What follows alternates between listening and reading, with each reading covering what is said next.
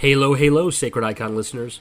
We used to do ads for other people, but I decided, why don't we do one for ourselves? Whether you're here listening to us for the first time or you've heard every episode, I'd like to briefly tell you what we're about and how you can support us. We have been doing this podcast since 2019, and with that has come lots of changes. We started as a primarily Halo-only show, but have evolved, combat evolved, over the years to talk about a wide variety of things in the realm of nerd culture. As you can imagine, we've made numerous changes to our platforms, usernames, and emails over the years, so now is the time for me to set things right and give the Covenant back their bomb. You can join our Discord by clicking the link included on our podcast feed. You can also send us an email or a voice message at sacrediconpodcast@gmail.com. We have a YouTube channel at youtube.com/sacredicon, and we no longer use Twitter or X or whatever else the kids are calling it these days. So if you see someone who looks like us there, just know it's not us. Lastly, you can support us on patreon.com/sacredicon and receive a bevy of bonus content.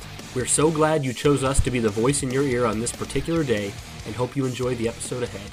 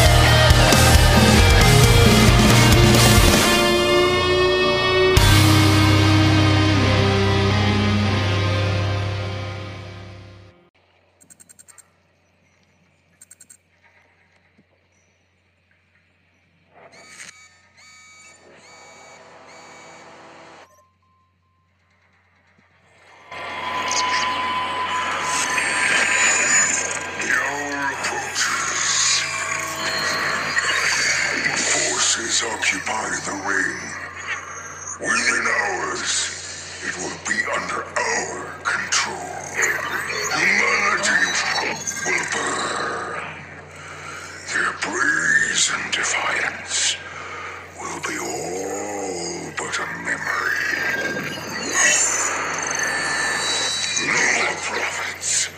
No more lies. We stand together, brothers to the end. We are his will. We are his legacy. We are the Banished. Woo! Halo, guys! Welcome to episode 37 of the Sacred Icon Halo show. Wow, how about that? We got to get right into things. We don't want to waste any time. I'm your co-host, Jovial Joshi, back with episode 37, where we find our heaven. Something amazing has happened, guys. Halo has woken from cryosleep, and we got to get right into that. Without further ado, ladies and gentlemen, let me introduce to you the man, the myth, and the legend, Mr. Halo OCD baby himself, Bryan Arvett. Bryan, welcome to the show. Boom! Dude, I forgot I got this other vein in my body that most humans don't have, and this vein only runs one thing. It's called Halo Hype, and it is pumping, bro. Oh, I like that. I could lift a car right now with these Halo Hype veins. Dude, okay, so as we all know, people who listen to this podcast, when we started, we had, like I'm holding up like my hands here. We had like this much Halo Infinite info. And after, how many months we've been in the game now? 10 months, Josh? No, not quite 10. 8? Close, something baby. like that. May as well be. We got the same amount of Halo Infinite news as we did when we started. And it is about time. We're getting close to July. The hype is coming. Everyone's excited. We got the July event. And something just dropped today. Signal detected. The Banished are in Halo Infinite. Man, that's amazing! I'm telling you what, I could not be more hyped. That blows my freaking mind, dude. Dude, I am stoked beyond belief. Guys, if you listened before, Josh hasn't played Halo Wars 2 yet, but he's seen a lot of the cutscenes, seen a lot of that stuff.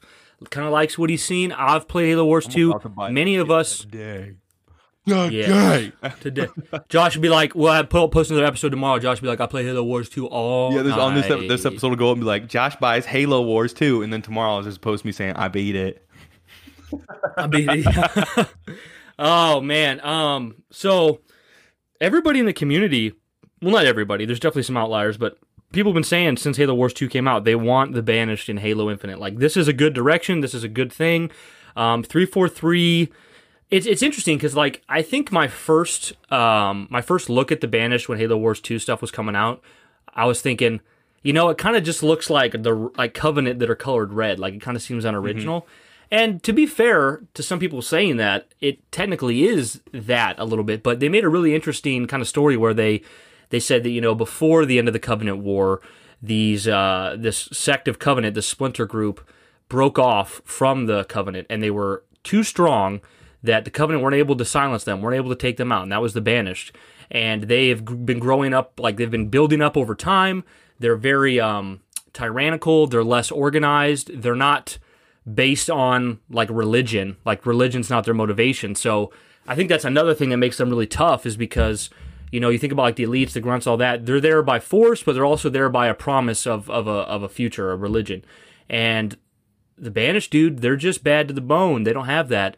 And they're really cool design. I've said before, the thing I like about them the most is that elites and brutes work together. I know that seems like such a minor thing, but like, we've seen in the past that they're always against, always kind of feuding against each other. So to have them working together under one banner, they look so cool in red. I mean, Josh, what was your first thoughts? I think you were sleeping. You woke up and you saw this, right? I'm waking up, and I'm actually replying to a message from Bryan about something else altogether. And I hop on Twitter, and that's the first thing I see, and I'm like, what? And I'm listening to it, and it's like the same thing happened when the Force Awakens teaser released, and I remember like I'm Chewie, I'm seeing we're it, home. And in this case I'm listening to it, and I'm like, but I'm not fully processing it, but my mind is being blown. It's like my mind is racing to catch up. It's buffering, and I'm just like, what is happening right now? Dude, I was like the Hulk in Endgame, where like he puts on the gauntlet, like you see like all that stuff rushing through his veins. Like that was me with the Halo hype. I'm like, it's been so long, like dust shot out of me. You know what I'm saying? Bryan, could you say that it's been a while? It's been a while since I get first saw. I love that you sing that part because I don't know anything else in that song. The other day on vacation, which I'm going to get to later in the podcast about my vacation, I was saying it's been a while, and I go, it's been a while, and Erica goes, is it possible for you to say that without singing? And I said, even when I don't, it's in my head. So in your words, that's a whole lot of nope from me, dog. That's a whole lot of nope, dog. That's a big bowl of nope. Okay, Josh, so, taking it back to the Banished, here's kind of my thoughts. I've got so many different directions to take this. Okay, so if you look at, I'm a Halo lore nerd. We got a lot of Halo lore nerds out there, and what's been so important to us is the extended material, real deep lore, stuff like that. And I think where this could I'm going to get this is the tiniest of negative things. I'm going to get out of the way because this is all really positive. We're so stoked. I think what's going to upset some people is that, for a while, the Halo universe was kind of building this narrative of the Forerunners, the mantle of responsibility, the created, Cortana, right, the domain, Janus Key, all this stuff that while for some of us deep, hard-cut, like Halo lore fans was so cool, it was just a lot. It was just a lot. It was very convoluted. It was hard to keep track of it all. Some was in comics, some was in books, spin-off games, whatnot. And then it all kind of came to this crescendo that was Halo 5 where, we were introduced to people we didn't even know without a proper introduction. People were lost. The narrative didn't flow right, and 343 just took a step back as a whole. Now, I think there's going to be two camps here. I think there's going to be the camp that says they should have stuck to their guns and they should have, kept the stuff they'd started going. They should have kept that lore. They should have made the domain, the mantle of responsibility, and the created and Cortana, all that stuff important. And to be fair, right now, because of the Banished reveal, we don't know for sure that they've forgone any of that. But if you look at the art design, their approach to everything, the Banished, the talk of it being a spiritual reboot, I think it's pretty safe they're not going to bring any super deep lore story bits right to the front of this game about Janus keys and absolute records and domains. I just don't think that's going to happen for a spiritual reboot. So this is kind of assuming that I know more than I do. I'm just saying that I think the direction they're taking is let's bring Halo back to what made it good. Let's focus on this. Halo is a video game series. It got popular for being a great video game with good story, good multiplayer, good fun combat. I think they're just making the small sacrifice they have to make for the greater good, which is kind of shoving some of that deep lore into the background and just saying, here you go, guys. It's going to be a Halo game where you fight. I mean, it's not the Covenant, but it's the Covenant. You know what I mean? You fight you fight the enemies you like on a familiar place you like, a Halo ring world.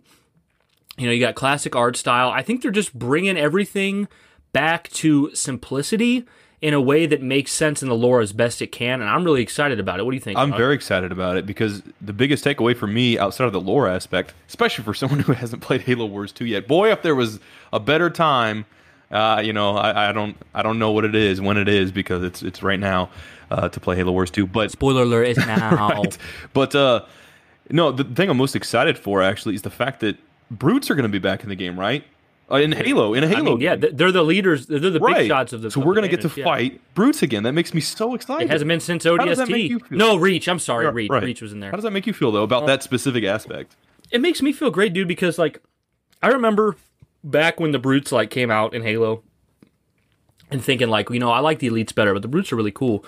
And then like when Halo 3 came out, you primarily, you know, faced the brutes. And I was still shocked at how well they pulled that off. How much like people talk about Halo 3 like it's their favorite Halo, a lot of people. And that's the third entry in a game and the main enemy is kind of changed. That's kind of miraculous that like usually you'd think like if you took you know, if you took Gears of War, you took the Locusts out, and then in Gears 3 you fought something completely different, you could think like, this might not be a good idea. But it really worked with the brutes, and I think once Destiny came around and we saw Bungie create the Fallen, the Cabal, the Vex, the Hive, and the Hive, it was clear to me that the people behind Bungie, they know how to create an enemy race, they know how to create new organic beings, and so the brutes really were an awesome addition to Halo. They felt right at home. And now it's been so long since we've actually had them in a proper first-person shooter title. I'm looking forward to it, man. With the technology they got and with, you know, the Banished instead of the Covenant version of them being a lot more visceral. I'd like to see them charge us again like they did in Halo 2. I don't know. What do you think, Josh? But just in terms of charging us and just how the combat tactics like, are? I would just charge you in stuff Halo like 2. that. I mean, that would be great for those dimly lit corridor moments, possibly, of them just like coming in and scaring the crap out of you. I would love it, dude. And make them huge. Make them look like you got to look up in the. That'd be great too. Yeah, I mean, I definitely like. You get a sense of like Master Chief's scale when you see that Discover Hope video, right? You know, compared to Oscar Mayer, but like, man, imagine the brutes, how much the bulky and dope, they could look and stuff like that. Also, like, there's a cutscene that everyone here who's played Halo Wars 2 is gonna know what I'm talking about. Where at the beginning of Halo Wars 2, where Atriox just decimates a couple Spartans, like he just makes them look. Was that in the announcement trailer? Because I remember. I think it might. Okay, guys. For Halo Wars 2? If you guys are possibly just tuning into this for the first time, like Brian said, I've never played Halo Wars 2, and I've actually managed to steer clear of just about every bit of story details. And he just completed Halo Wars 1 like a month ago. Correct. So the only thing I can honestly like recall ever seeing from this game really was the announcement trailer back in like, what, 2015? I think it was. Might have been 15. Yeah. Dude, Josh, a travesty has occurred. Oh, no. I think our excitement got the best of us, so I forgot. Josh, hit me up with the sound of a gangster jackal who was just sold a shield in an alleyway that broke the second he got it. Okay.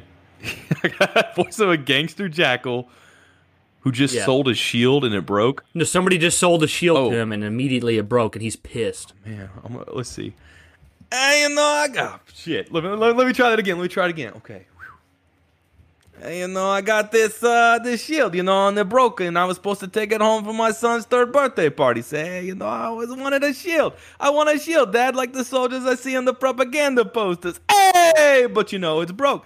What am I gonna do? I got nothing with that, man. You know, I like it, Josh, terrible. But he doesn't sound mad. He sounds like super passive. I'm picturing like, yo, bro, you sold me a shield?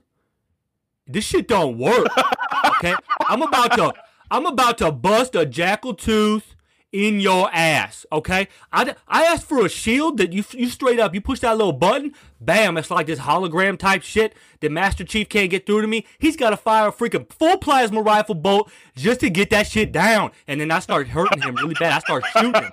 But you know what you sold me? You sold me the stupid little freaking button I click and it turns into what's it turn into? It turns into a freaking potato.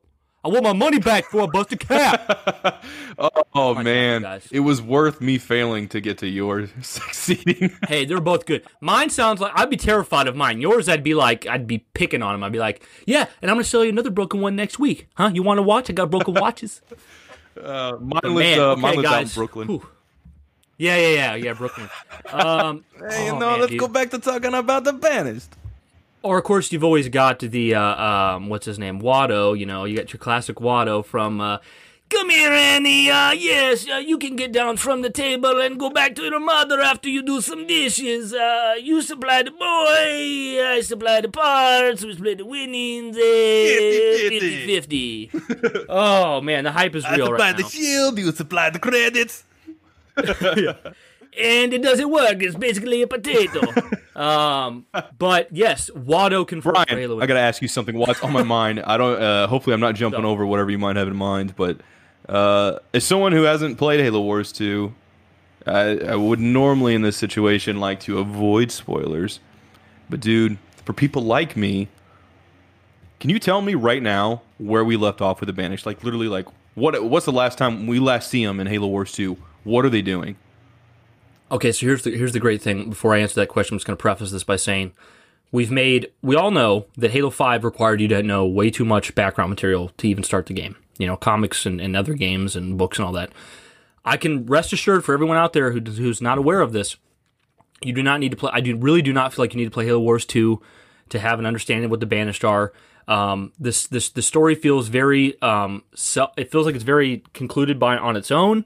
And there's not too much there. They definitely have the chops to just bring the Banished in organically in Halo Infinite and not require Halo Wars 2. And I've talked about this before. The best way to do things like this is like, for people who've played Halo Wars 2, it's a cool experience when you see the Banished in Infinite. It's like, okay, it doesn't require me to have this knowledge of Halo Wars 2, but since I do, I feel like I have a more intimate knowledge of the Banished. So that's a good thing. But don't require any of the story details from Halo Wars 2. I don't think that'd be good. I don't think they're going to have to. Do you feel like Halo Wars 2 will now become a bit more complementary in the future for Halo Infinite? I feel like Halo Wars 2 is going to, I think like it's only going to get more praise as time goes on because it's already been praised as it's what brought the Bungie aesthetic back to Halo that everyone wanted. It already gets that, and now it's getting the Banished. Do you feel like like a year from now or something after this game's been out, Halo Infinite, I mean, do you feel like the conversation will be less? Oh, you guys, the Banished. Well, you got to play Halo Wars 2 to understand that. Do you think instead it might shift to if you enjoyed the Banished, in Halo Infinite, go back to their origin story in Halo Wars 2? Do you feel like it'll kind of shift to that kind of more? Yeah, I think if we're unless you're just like super hype fanboy and you're like, oh, you got to play Halo Wars 2, which I get that. If we're honestly saying you have to play Halo Wars 2 to make more sense of Infinite, then they failed on that. You don't want that at all. No, to answer your question, Josh, basically at the end of Halo Wars 2, there is the Banished are trying to stop you, and Anders is on a new Halo ring that the Ark is creating, and the ring gets shot through slip space, but it gets pulled out of slip space at the end of Halo Wars 2, and Anders is on the ring, and a Guardian shows up. So that's the only one real connection to like Halo 5's narrative is that a Guardian. You did tell me about that at some point. Yeah, a Guardian takes control of the ring that Anders is on, but then also there's the Awakening the Nightmare DLC where these two like brute brothers that work underneath Atriox, they let some flood out of the like crashed High Charity that's on the Ark, and they get free and you have to stop the flood. It's not super essential, but basically in the grand scheme of Halo Wars 2, you get introduced to the Banished, you fight the Banished, you see what they're capable of, you see Atriox. You don't see too much of Atriox, and he doesn't die or anything. So it's all very much like just a lot of setup that you could easily have them in Infinite without requiring Halo Wars 2 to be played. Okay, well, I guess it's good we're kind of having this discussion because for people who like me who haven't played it, does it seem like a good indicator the Flood are going to be in it? Infinite? I think I feel pretty confident saying that the Flood returning is in Halo's future. Like I would put my chips on that for sure. I don't know if that means it'll be in Infinite. I could see it being in Infinite. I'm not sure they'll bring them in Infinite, but I think it's going to happen eventually. And for those who have played this years ago when it came out, I'm sorry I sound so naive. Brian, is this the same Halo ring then? Is it? No. The Halo ring, the Ark was creating a new Halo ring, and that's the one that Anders was on. The ring that Chief is on in Halo Infinite is Zeta Halo. That's the one where we talked about Zeta Halo. Primordium took place. Okay.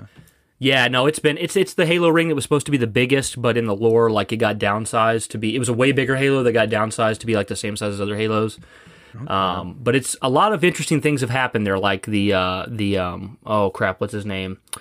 The precursor Gravemind type guy. What is his name? Oh my gosh, can't believe I'm forgetting that. But all of the events of the Primordium happened there. The Timeless one. That's what I'm trying to say. But lots of good lore stuff could happen there. Like I said, there's a lot of material there for big lore stuff to come into it. But I just very much feel like Infinite's being designed to be simple, and I think it's funny. Like, here's a good example. Somebody posted on, I don't know if it was Twitter or Resetera or something like that. Somebody posted, they were like, it's sad how the theme song for Kingdom Hearts 1 is the exact antithesis to what the series became. And the theme song for Kingdom Hearts 1 is simple and clean. Oh, yeah. And the Kingdom Hearts is the least simplest, least cleanest story ever. And I'm a Kingdom Hearts fan now. I don't even know if I'm ever going to get to that further into that series now, because it's just getting too convoluted. I feel like you could do what I did, which was I played 1, and then I played 2, and then I watched some of the side stuff, and I'm just taking a break for now. I mean, there's not too much convolution in the first 2. But anyways, I think that's what kind of happened. To know, not near the extent of Kingdom Hearts, but Halo is not simple and clean anymore. You know, there was a way in which Bungie made their games, and I'm not even saying it's a good thing, but it can be.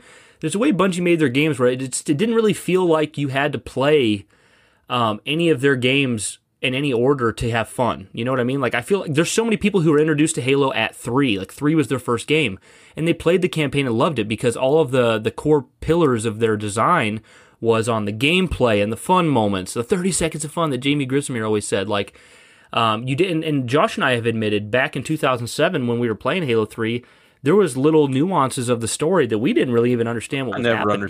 I never understood a Halo story as I'm playing through it for the first time. I started with Halo 2 as a 12-year-old. I started with Halo 2, and that story, little baby Bryan. Not playing Halo 1 and having the convolution that is Arbiter story, Master Chief story, the Covenant, the Great Schism, the Brutes, the Forerunner key ship, Dreadnought. I really truthfully didn't understand, but the way that Bungie made their games, there was enough good, all the gameplay was fun, and then you had moments that were just badass that made it irrelevant to whether or not you understood the story. It's okay, I don't understand what happened in Halo 2, but I know Master Chief said he wanted to give the Covenant back their bomb, and that was dope. I know that Master Chief landed in a pod on Delta Halo and and he kicked the door off, and it was badass. I know that the Arbiter took out Tartarus. I know that there was this really big creepy creature called the Gravemind that captured Chief, and I know that Chief said boo and scared a grunt. These are all just really cool little moments that between the fun gameplay and the cool and the cool moments you didn't Bungie, just the way Bungie designed their games, you didn't need to understand the story. You could jump in any of them and just have a great time. And I think that's part of the charm of Halo. Despite many people like myself loving the lore and loving those details, I think part of the charm of Halo was you could jump in and have a fun time. And obviously, Halo 5 was, once again, I'm using that word, it was the antithesis to jumping in and having fun. Not only did you not understand a lot of what was going on and where characters came from in Halo 5, but you couldn't even co-op it with your buddy. You couldn't even co-op it on the couch. Yeah, split screen. So, Halo Infinite coming back. It's going to be a spiritual reboot. You got the Banished as an enemy. You have, couch co-op. It just looks incredible, the art design. Can't wait, dude. Who knows what more information is going to come out before we could post this episode and not even have our next episode out, and there could be 13 more new things. Yeah, I'm sure that'll happen. A couple things, though. What do you think about some of the stuff that was said in that? In the Signal Detective video itself, the Brazen Defiance and all this kind of stuff. I like how he says, no more prophets, no more lies. We're done with the bullshit. We're not going to be led by these religious zealots that don't, that are not even as powerful as we are. But we, the prophets were weak physically, but they still. I don't know, man. That one could take a damn punch in Halo 2. I beat the shit out of that. Chief straight. That's true. He looks like straight up one of those Harry Potter Chamber of Secrets, those things that come out of the pots. Yeah. What is it called? The grasp your mandrakes. Yeah, it was a mandrake, and yeah, he looks like a freaking mandrake, but he could take way more punches than a brute. I mean, he got punched in the skull 30 times before he's dead in Halo 2. Yeah. Either I'm weak as Chief or that dude's strong. Yeah, exactly. Yeah, Chief was pulling punches just so he could have fun with it, I guess. I don't know. He's like, and then he's running around. He punches the prophet, and then the prophet, it teleports away, and all those elites with swords are rushing you, and Chief's like, can't get me. He just running around. Listen to this right now. Yeah. But yeah, and then he says no more lies. So when I hear that, I hear no more prophets, no more lies. I hear that gruntled voice. It tells me very much like the Banished are going to be ruthless. They're going to be tough. Ruthless. And honestly, it kind of makes sense, like, because so many people are going to be like, weren't the Covenant way bigger? Like, the humanity beat the Covenant, and like humanity's stronger now. Why can't the Covenant? Why are the Banished a threat if the Covenant were defeated? Well, I think they're more. What's the word I'm looking for? They're more organized. They're more ruthless. And there's another thing that I was about to bring up, Josh, and ask what you think is, do we think, we don't know for sure if the Banished are going to be the only enemy in Halo Infinite. In typical Halo fashion, you usually don't just have one enemy group. And I will say, judging by what I played in Halo Wars 2, despite how tough and brutal the Banished seem, they're not as big as the Covenant at their height of power, and the humans are stronger now than they've ever been. So, what is going to make this situation? I just thought of it. Actually, just occurred to me. Here's what's probably going to happen. I think the events of Halo 5 with Cortana and the Guardians and the Created, it has brought humanity back down to their knees. It's leveled the playing field again, and now because of that, that's what they're going to do. That's how they're going to use the Created story to like make it worth a darn. They're going to say, that leveled everyone out, killed their technology. That's why we see like Chief using like an older version of the assault rifle and whatnot. Like, that brought humanity down, killed their advancement, and now the Banished do pose enough of a threat that it's like Covenant level all over again. That can make a lot of sense. What do you think about that, Josh? I think this is going to be the part when people listen to it where they point and say, Bryan, 100%. I agree with Bryan. That was really what, dude. I think what else? What better could they do with? No, that's a great use that wasted potential, and that's a really great idea in terms of even hitting reset symbolically without actually being a full on kind of reset. Yeah. You know what I mean? And canonically, really toning things down in a sense, and sort of just having humanity have to sort of scrape and claw their way back. And now for the Banished, do you feel like in the scrape and claw sense too? Do you feel like you said they're kind of like less in number than the Covenant was? Do you feel like they're the type that like they're in a sense more stronger and more primal too, because they'd maybe have to scrape and claw by being fewer numbers? Yeah, I think it's pretty much more or less confirmed that like what's one for someone who hasn't played this. I'm sorry, for someone who hasn't played that stuff yet, Bryan. What can I maybe safely expect from their demeanor? I mean, I think they feel way less. You know how like the Covenant kind of came off as like honorable. Like the way they wore the hats and everything. I think the Banished very much have a more like, we're just gonna kill you. Like we don't like we're gonna come there. We're gonna beat your ass. We're not gonna wear no stupid hats. We're not worried about rank of whatever or disappointing the prophets. Like, we're here to do business and throw down. Like, I think it's pretty evident that like one ship full of Banished versus one full ship of Covenant, I would feel like very confident in saying the Banished would probably annihilate. So it's definitely like, kind of like, they're kind of like the Spartans of like, I'm talking about like old historical Spartans. They're kind of like the Spartans of the Covenant, like the 300 Spartans that stood against everyone. Like 300 Banished could probably take out 1,000 Covenant. Like, they're way more visceral. They're way more, they're not built on. You think about this, and somebody mentioned it. I might see at the end here if we can bring him up in our Q&A, but somebody mentioned in the Twitter questions and answers, they said that this is actually a really interesting angle for Halo, because our main enemy, the Banished, seem to be, they're fighting us based on brute force and, not the game brute force, based on their desire to rule and be in charge alone. Which, if you think about it, that's actually kind of a different concept for Halo, because Halo originally, the reason the Covenant were doing what they were doing is because of their religion and because they wanted to ascend as gods. They saw the Forerunners as like gods that they wanted to be like. So it's a really interesting new concept to Halo. The Banished just have their own agenda. It's not about religion. It's not about ascending to godhood. It's about, we're the Banished. We want to rule. We want to take over. Get the heck out of our way. Bad guys doing bad things. Every time that's kind of new for Halo. Every time I take Dad to the MCU films and we're watching like we get to points like there's scenes where you see like Red Skull, you just kind of like scheming and stuff. Every time I'm always just like saying aloud, "Bad guys doing bad things." You know, like that's pretty much what it is. I love the simplicity of that idea. Like I love how tonally that can bring things down and kind of build things back up in its own way, while still continuing and connecting from threads that aren't just from Halo 5. Wow, is that cool? Does that have me? Yeah. There's still the reward for knowing the background. Like, you know, with this being a soft reboot, things like the domain and the mantle of responsibility, the Forerunners, those things are all still just as, you know, they're just as important. It's just they're not going to be highlighted in such a way that people feel left out for only playing the game. Yeah, well, I mentioned the Brazen Defiance. What do you think that means? Like, is there anything you can? Brazen Defiance. Could that, I don't know. Would that have anything to do with like Cortana stuff?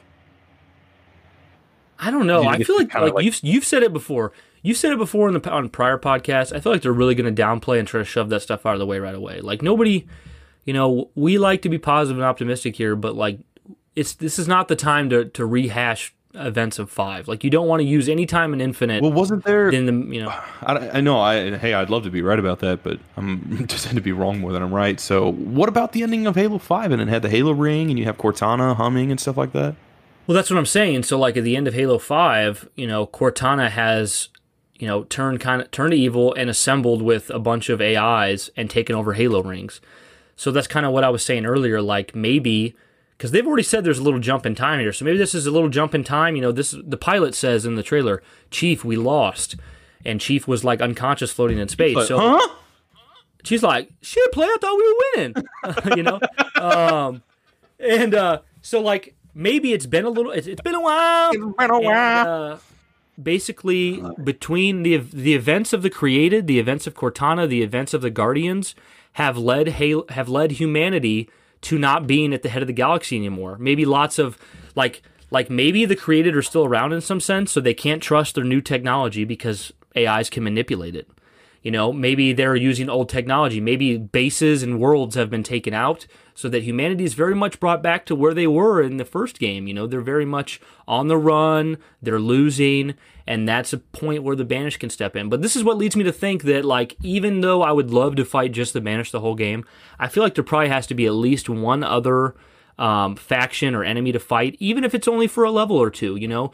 Can we think, is there a single, I don't think there's a single Halo... I guess Halo ODST, you fight only the same thing the whole game, but they do introduce the Huragok, the floating engineers. That's something. But like even like Reach, you know, you got the Brutes and the Elites, but usually there's multiple enemies. So, Josh, in your opinion, if there was going to be another enemy to pop up in Halo Infinite, what do you think it would be? And also, let me say, I do not like the Prometheans. Please, please, please keep them out of the game. That's my answer. You think oh man, I don't want to see Cortana's stuff is not going to be sort of swept under the rug, kind of. I feel like that's going to be a big factor into that story. You know, I feel like it's a safe assumption. But hey, you know what? They might, unless they can redesign them and prove their worth. I feel like it's not a smart decision to put them in that game. Period. I get that, but there's the other part of me that says we have to give them a chance. Third time's a charm. And you know what? I mean, we're open-minded. The writing was on the wall literally for Halo 5 that they said, make the Prometheans fun to fight. And some people think they were better. Some people think they were less so. Bryan and I are different on that. But maybe with Halo Infinite, this will be a chance where they really hit that. And we'll really get to see the fruits of their labor from the past two games really pop off with this one, with that, making those fun to fight too. On top of that, I just feel like there's just gonna be some kind of power vacuum, you know, on that Halo ring. Don't know why. Yeah, maybe it'll have something to do with that, the Banished and why we're there, and then also or how we get there because of something to do with Cortana, and the Banished are there too, and the Banished are like, what are you doing here? We don't like competition. You know, I mean, it could be something like that. What do you think? I mean, there's also, I mean, the Flood is very much a possibility because we know that all Halo rings have a Flood specimen on it. So like they're at a, so they could, like there could easily, I feel like they could even like rubbing their hands together, scheming. Yeah, I don't think you'll like this, Josh, because it's very much too spiritual. Well, Bryan, let me tell you right now, I hate it.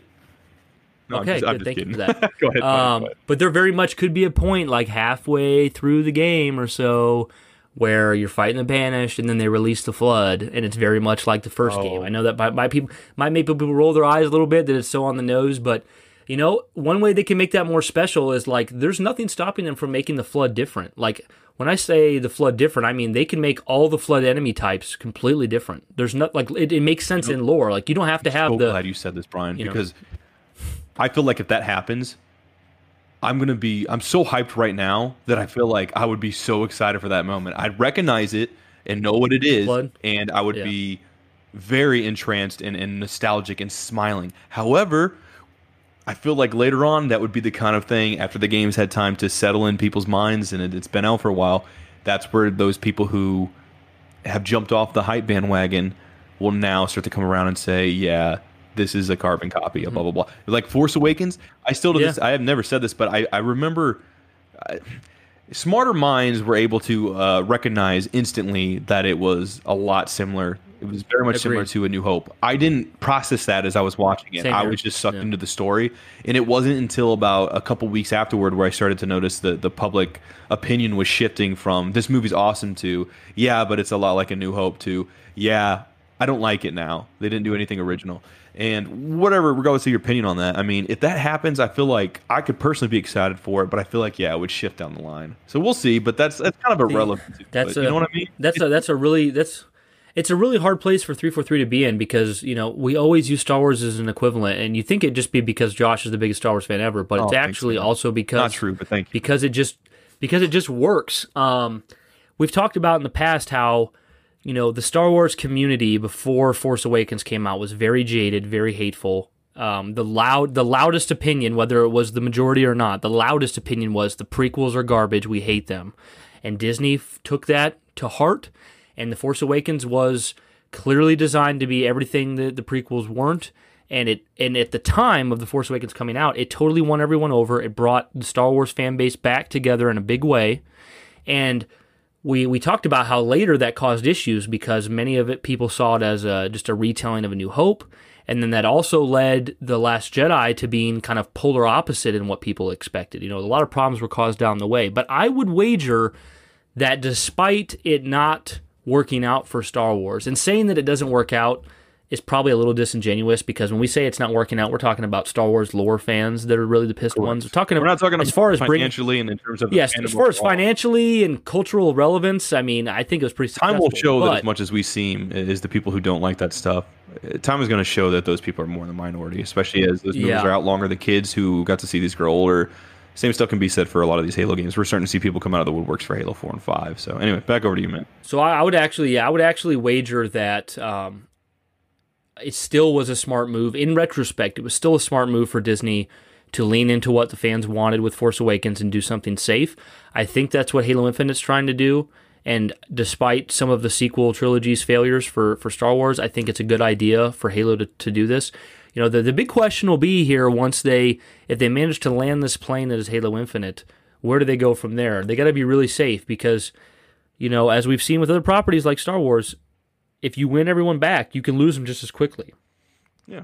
So if people complain, Halo Infinite was more or less a lot like Halo 1, do they go and make a Last Jedi type of Halo sequel that's going to divide everyone because it's different, Or do they continue to put out stuff that's very simplistic or very memorable? I'm in the opinion that they should probably just play it safe for a long time now. I mean, Halo really has been on a downhill slope since Reach, and I know I don't want to get ahead of myself by talking about what comes out after Infinite, but like if they manage to land Infinite, they kind of just need to play into that. A lot of us here on Twitter and listen to these podcasts, we're these minority hardcore fans, and we're not what speaks the most. The people have spoken, and like Halo 3 was the last time people were truly all about the package. Yeah. So no, I agree. And I just trying to look up the guy's name, and I can't remember it right now to give him credit. But it's not me who came up with this idea to ask you. But do you feel like this is going to be Xbox's biggest game ever? I mean, is that? Like it's worthy of that mantle in terms of what this could mean, not just for Halo going forward, but for Xbox going forward. The fact the need for this to succeed. Do you feel like it's of paramount importance? Yes, I feel like, well, there's so much I can say there, Josh. On one hand, I want to say Bryan, just do it. Nike. they've, okay, I'll start. Bullet point number one. No. Like, back when Halo 5 came out, you remember me telling you they just need to take a break from Halo. I need a break from Halo. I meant that. It wasn't like a reaction to stir controversy. It was just the truth. I was just like, no, I just need a break. And I think largely from everything I've seen on Halo community, Twitter, etc., it seemed like everyone was really in that boat. It was like, I just need a little break from Halo. And I think there wasn't much hype to see what came next. But it's very clear to me now, and I'm actually really impressed and kind of surprised that in 2020, people are ready for a Halo game. I'm not even talking about just us hardcore Halo people. I'm seeing people in general saying, whoa, another Halo? Like, I remember when I used to play that, because for them, some people didn't even play 5 or 4, so for them, it's like a high school or child memory, and they're like, I'm ready for Halo to come back, and people, like, you can really see this hype building, so I think they were very, very smart for taking 5 years to make this game and not showing off anything, because there's real sincere hype they're building. As far as your question is how much it matters, how big is it? I think it's absolutely instrumental or paramount, as you would say, to Halo's success. It's hard for me to say what it means for the Series X, because everything about Xbox's marketing has signified to me that they don't want their success to be reliant on their first-party IP, because Halo Infinite's going to be out on the Xbox One as well. It's going to be on PC.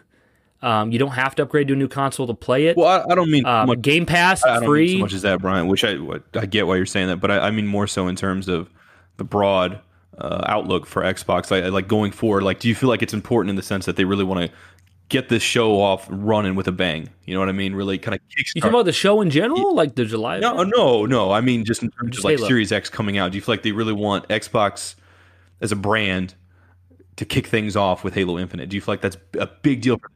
I think. Like, I mean, you know I think how like MCC kind of like was that you could tell it was the kickoff to the it was Xbox supposed One, to even be. though it stumbled right. a lot. You Yeah. feel like that's kind of, No, that's definitely what Infinite Yeah. is. That's definitely why, despite all of the pandemic and everything, they're saying, we very much heard, they're saying this game has to be done. It's coming out this fall. It's got to be out there. It's been since the original Halo that a console's launched with Halo. It's going to be a killer IP. And despite it being on PC and Xbox, let's be honest about ourselves as gamers. We like the new shiny. We like the new shiny. We're gonna want the Series X. People don't want to play Infinite on the lower resolution, on the lower frames, without the features. no, They want isn't the big, it the so best. cool that they're making that possible? I really hope that we'll see a I like it. confirmation of, I guess cross-gen compatibility in terms of multiplayer and stuff like that and co-op. If not, I feel like that's not going to be too big of a deal, because hey, at least you're making this split screen again, but also accessible on 2 gens. But man, that would be really cool too, because for the people who can't afford to upgrade for a long time, they can still get that experience. And a lot of those people too probably won't care about having the higher graphics or playing the best. Yeah, They just want exactly. to have the experience. And Well, I mean, that's what I'm saying. If you look at, and I'm kind of gonna entwine this with our further topic, but still keep it back into the Banished talk. But Microsoft's strategy has just changed entirely. Like, if you look at their hardware, they're going to say, here's what you can buy. You can buy an Xbox Series S. No, I'm sorry. Xbox One S, Xbox One X, Xbox Series X. There's probably going to be an Xbox Series S that's like the Scarlet that's been rumored. That's probably going to be a thing. And the PC. And they're going to say, you know what? Our games are available on all. You can play them, whatever platform you're on. Oh, by the way, here's Game Pass. It's $15 a month. You get our new first-party titles for free. You get a huge catalog. Pay the monthly fee. Not to mention, they're going to do a thing where you can buy the Series X on a monthly plan, to where you pay like, I don't know what it is, like $40 a month, and you get the Game Pass and you pay for your console. Yeah. Like, they're, in some ways I love it, in some ways I don't, because I'm the kind of gamer that very much likes Sony's approach more. It's, here's your typical console, and here's your first-party single-player games that are straight fire. Have fun. Like, that's me. Like, I like the basic single-player experience, no other stuff. And Sony, I mean, I think they've been winning that for a long time now, and I think Microsoft just says, you know what? We don't want to fight that game anymore. We're going to go do our own thing. It's kind of like what Nintendo did. They said, we're going to back out of this power race, and we're going to do interesting stuff. We're going to do the Wii. which blew up. The Wii U didn't, but the Switch blew up. They're doing their own thing. I think Microsoft's kind of doing that now. They're kind of doing their own thing. They're not so much saying we're fighting PlayStation. They're saying we're going to be the Netflix of gaming. We're going to offer the best services, and we're going to make everything accessible. If you buy a game on one platform, it's on the other. They're really kind of putting Sony in a hard spot here, because Sony can stick to its guns and do what it does best with just like a good console and first party games. But if it gets to the point where like the large gaming conscious starts to move towards, I don't want to pay $60 for a game, I want to buy it on one console and have it on my next, then people are going to gravitate towards Xbox, and Sony's going to be behind on that. Yeah, I think I feel like Microsoft is not going to as cutthroat as this is going to sound, but not as cutthroat. I mean, that's what I meant to say. This is going to sound, but I feel like their approach is less, I'm sick of fighting this battle. Let's win this war. And I could be wrong on that, but I feel like the fruits of their labor with things like a lot of the accessibility options and things like Game Pass and such falling into that category are fruits that we're going to see, kind of bear themselves more this gen moving forward. And I think we're going to see that. Like I can say objectively, in one sense, I totally respect Sony's approach of, we want the PS5 to feel special in the sense that we are going to put out games on this that you can only experience on this. So we want to make your money feel worth it. But then, to play devil's advocate, there's the other part of me that says, well, I love the idea of being able to play. If I get a Series X day one, I love the accessibility of possibly being able to play with my friends who maybe you don't need another console. Look, we haven't even really discussed this on the show before, but what about the people who this gen out the gate bought an Xbox One, wasn't happy with how Xbox One went, and they at some point or another they bought a PS4 and they played those games, fell in love with them, and thought, I'm getting PS5 instead of Xbox Series X. I'm going to go with that. I'm going to go with PS5 moving forward in this gen. But hey, I still want to, I still wish I could play Halo with you. Well, now you're going to have that option. Maybe not cross, gen compatibility. We don't know yet, but you can still, that person will still be able to have that experience on their Xbox One because of Xbox doing that. So you can get your PS5, you can still play Halo Infinite, which is unique unto itself. And I think, again, like I said, we're going to see the fruits of that labor that we've sort of been building up within this generation. We're going to see that manifest itself and how that sort of impacts things this coming gen. And I think a much simpler answer to your question, which I should have led with, is Halo Infinite's going to be, in one sense, the biggest Halo ever. And people are going, whoa, Bryan, were you there for Halo 3? Here's what I mean by that, guys. This is what I mean by that. Pump the brake, Speed Racer. Everyone is going to be able to play Halo Infinite because it's going to be on Game Pass. PC, Series X, Xbox One original, the fat one, the fat original Xbox that hasn't been upgraded. If you have any of those things, and most people have a PC, I mean, if you're a gamer, you've probably got, unless you're just a straight PlayStation gamer, which is completely fine, chances are you probably have something in your house that's gonna play Halo Infinite, and you're going to be able to play it for free because you're either going to already have Game Pass, or if you've never had Game Pass, you're probably going to get a free trial, and Halo Infinite is going to be downloadable for free. And I know plenty of people out there who are like, yeah, I'm not really a Halo guy. I've always been a Call of Duty person.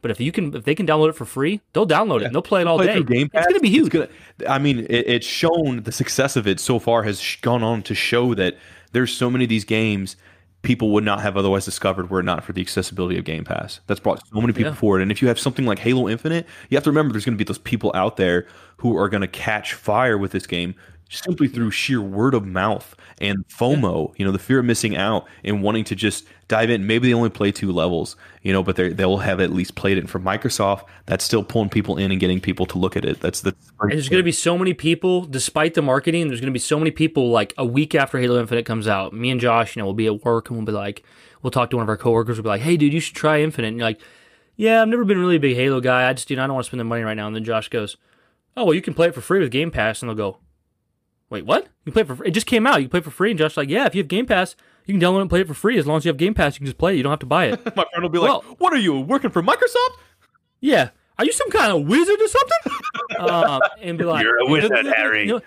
They're going to go home after work. They're going to download the game. They're going to go, hey, shit, I'll play it. It's not going to cost me any money. And then they'll play it. And then if it's good and they like it, that's another person that's in there. We don't know. Even outside of Halo, I'm sorry. Even outside of Halo, if they can bring people in with Halo Infinite, that's going to get people to take a bigger peek behind the curtain at what is Game Pass overall, which means getting your players to stay consistently on your console, getting more people to play, getting people to play more and longer, than going over elsewhere or maybe playing on PC and all that kind of stuff too, which, I mean, they have Game Pass for PC. And I'm going to tell you right now, Josh, there's some bullshit that people are not going to tolerate if this happens. If people buy Last of Us 2 now Cyberpunk's already confirmed that if you buy it on this current gen, it gets to play on the next gen. Mm-hmm. But if people buy some games like Last of Us 2, Ghost of Tsushima or whatever, and then they decide, they finally have the money, maybe 6 months after PS5's launch, they're going to buy a PS5.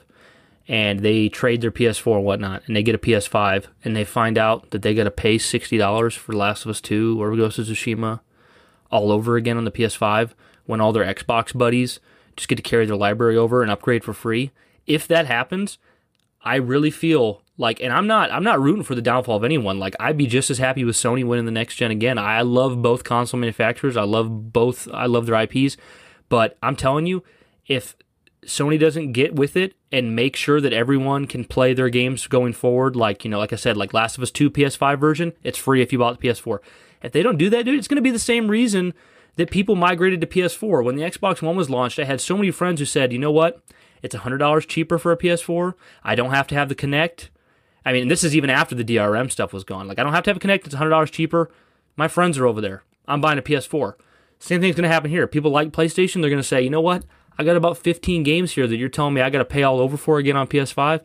I'm going to Series X because it's just I don't want to buy my games over and over again. So I think Microsoft's in a really good place, and I think almost everything they've done has been great, except one thing, Josh, and I guess we're going to dive, you know what, guys, we'll dive back into the Banished after this, but we're going to go right into this talk. I think Microsoft's first real mistake, and I'm not going to count their little game reveal they had back in May as a mistake. That was just kind of underwhelming. The first real mistake they've had, closing Mixer, man. Before I get into it, man, what do you think about them closing Mixer? I don't think that's a mistake, personally. Really? Okay, we got different opinions here, so share what you mean. I respect that you feel. Okay, yeah. Like, I don't have any stake in it. No, I want to hear your side so we can present both sides. Yeah, no, I think it really goes to indicate Microsoft's plans moving forward. Like, they kind of had all these different branches, if they're a tree, right? And there's so many different things going on. So like Bilbo said, he felt like what is it? Butter. He felt kind of it's spread over too much bread. Yeah, butter spread over too much bread. And I feel like Microsoft is really wanting to sort of tidy up, and minimalize and really kind of go for their quality over quantity, because they kind of... Okay, that's a very good outlook. They had this generation to sort of look at what worked and obviously what didn't. So how can we take those things that worked and put them forward in a way that's going to complement these new ideas that have birthed since then? That's pretty much how I look at it, because I don't think Mixer, I think people love it. I think people liked it. I mean, I love that. I think it only had a 1 or 2 second delay compared to Twitch's 20 second delay. I could be wrong on that. Well, there's way less users. Right. But at the same time, it's one of those things that I feel like it's just too late in the game. It's just like YouTube. There's not going to be another YouTube. You know what I mean? Here's the crazy thing, Josh. I agree with everything you've said. But I'll let you finish if are you not? I'm sorry. No, you're good. I've interrupted you like twice. You're good, man. No, I just feel like, like I said, there's not another YouTube. I mean, there's other stuff like that, but there's nothing that reaches that level. You can go. YouTube is like the Michael Jordan of video. I guess. Media websites, I guess, if you will. You can't really. You can go to somebody who doesn't get on the internet, and you can mention YouTube, and they'll know what you're talking about. It's that kind of thing, and I just think, something like, for most gamers, and even maybe some people who aren't, a lot of people are pretty much going to know what Twitch is in today's times, but not as many people are going to know about Mixer, and they've had enough time to try to sort of get this out there and get it going, and it just kind of like. I think I wouldn't say Mixer necessarily peaked, but in a sense, I say it kind of, if it did, it peaked too early, and we didn't really get to see it really progress and get bigger and build up. It's always just kind of been there, has it not? Yeah, it's always just kind of been there. I mean, so here's the crazy thing, and maybe I should have been more specific. I agree with everything you said, Josh. I absolutely have no disagreements with any of that. I think how I should have worded it was Mixer was a mistake to the fans. It's not, but to Microsoft as a company, I think it was a brilliant choice because... in that sense, I think it was a cool idea to try it. I mean, definitely try that stuff rather than just assume it's not going to work and don't try it. Here's the thing. Like Josh said, Mixer came way too late to the party. Twitch is huge. People go to Twitch, they want to go to Twitch. Twitch is cool. Like you create this environment where it's cool to go to Twitch, it's not cool to go to Mixer. I'm not saying that's objective truth, I'm just saying that's how it is. That's how it is in the gaming community. Mixer is just not as cool. And Mixer doesn't have near the traction. And if you look at where Mixer was like a year ago, I think Mixer's growth was at like 32% or something. And this year, a year later, after acquiring Ninja and Shroud for millions of dollars, their growth was at 32.02%, meaning their growth was 0.02, which is, in company speak, that's basically they've went backwards, especially when they've spent all this money acquiring talent that did nothing. So as a company, I think you're right. Cut the bullshit. Get rid of Mixer. Just wash your hands of that. And in my opinion, I don't know the logistics, but my guess is the way they're partnering with Facebook Gaming enables them to get a good cash refund. Make a good amount of their losses back on Mixer by doing this Facebook Gaming thing. Because if you think about it, for PR speak, for gamers, do you want to come out and be like, not only are we closing Mixer, we're partnering with Facebook Gaming? It's not a good look, and they know that. But I'm guessing it helped them like bury the hatchet that was they did, the financial burden of Mixer. They did confirm that Facebook Gaming is not going to be something you're going to be seeing on your dashboard. Yes. So, which is a big deal for a lot of people, and I get that too, because I kind of miss the simplicity. I mean, you look at it now, and it's like I was just looking at this on my Xbox a few hours ago, and I looked, and you scroll down and everything, and it's sort of like tiered now. It's kind of vertical, and like you go down, and you see Mixer, and it's like, well, that's not going to be there anymore. But then you look at something like the community tab. The community feature was such a big deal when Xbox One launched, and now it's like you only see a couple things. You actually have to click on the word community itself to go in and see everything. So like, so much was going on that they sort of had to collapse everything, right? And I feel like this is going to give an opportunity to really take the things that do work, the things that they want to keep moving forward, and just kind of like give it a little bit of more polish and shine, because they already said too that the dashboard is going to look relatively the same with some additional tweaks. So yeah, I think you're completely right, Josh. I think they're washing their hands of it, and I think it is best to focus on what they do well, because look at it this way. Mixer, it's always been a lukewarm to negative reception. What about Game Pass? Nothing but absolute praise for Game Pass. Right. Things like Game Pass, they need to keep building on. They need to keep integrating. That's a good service. They're doing it better than anyone in the industry. Mixer, it just felt like a Twitch Lite. Like, it's not something that people cared about. So I think that's very, very much a good decision. The problem is there's some people who made their names on there. They made their names there as Mixer as a platform. I don't know for sure, but I wouldn't be surprised if there was a few that made their living there. And to just shut it without any warning, even to the employees that worked at Mixer, they didn't know that this was coming. To just shut it without warning, it could definitely make your fans feel like they can't trust in your product because you don't believe in it. How can they believe in your product, believe in Mixer, when you don't believe in it? So I think it's a negative look for them. But ultimately, Josh, to sum up my opinion, I think I more go with what you're saying, because I think the negativity and the disappointment they're experiencing now is going to be, it's a good trip up to take. Like, it's a good, this will be glossed over in no time. 6 months from now, nobody's going to be talking about Mixer. Generation, it's worth it. This whole generation looking back on Xbox One was going to very much be Xbox finding its feet again. That's going to be its story for Xbox One, right? They want to move forward from here. Right. And so so much has happened in this generation. I mean, and you can say that for every generation, but I feel like there's a lot of distinct stuff that happened, a lot of balls in the air that Microsoft sort of tossed up to see what they could catch and what they couldn't. And I think Mixer is, we could be wrong, going forward, but I feel like Mixer is pretty much the last we're seeing of the balls that they couldn't catch, that just didn't work out. And they're kind of looking at it and they're like, you know what? We're about to settle into this. We're about to move into July here soon. What's not working that we don't... Let's get a fresh slate going. Yeah, because you know what, too? It's always possible if that's something, let's just say hypothetically, maybe a week after their event, maybe they decide that's when they're going to cancel. They're going to have the announcement to get rid of Mixer. Yeah. But then that means that the week prior, when you have the event, there's going to be people saying, well, what does this mean for Mixer? What can we expect from Mixer on Series X? And they just maybe want to do away. Get those discussions out. Get them out of the way now, so that's not even something that's going to be brought up. Yeah, it seems like it was a troubled platform in the beginning. If you remember, it launched as Beam. It was called Beam originally. Mm-hmm. I remember that. And they changed the name to Mixer very quickly. It struggled for a while. Then they started acquiring talent. And let's talk about the elephant in the room here. That is, Ninja and Shroud made the easiest money of all time.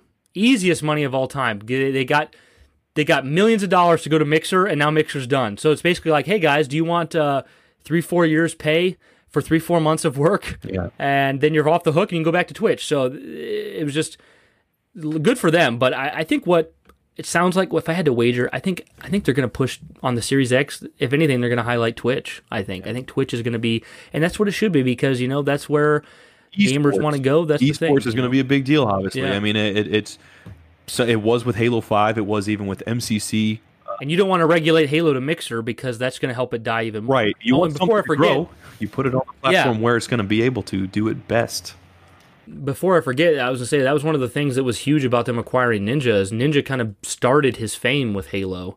And I think other people in the community thought this as well, that when Halo Infinite came out, they were going to very much use Ninja to promote that with Mixer and help gain traction. But since that's not a thing anymore, I don't know. If I had to guess, because he's a fan, I bet Ninja will still play Halo Infinite. It'll probably be through Twitch. But it's just very interesting to see this whole thing, because I feel like I haven't seen this in a long time or ever, where a company just goes, yeah, we're done with Mixer. And then everyone in the community collectively said, come to my Twitch channel. And Microsoft's basically like, yeah, you might want to do that. Like, they're okay with it. Like, go to Twitch. We're done. Yeah, I think they're just saying, like, we understand what's better here. And I think that's really good in a way, too. I love Phil Spencer so much, because, I mean, hey, maybe that's not the narrative here inside the company, but I like to feel like they're humble enough to recognize when someone's done better, and highlight that, or try to be friendly despite the competition. Like, I really love the friendly sense of competition I get from Microsoft, and I think Sony's gotten better with coming across like that too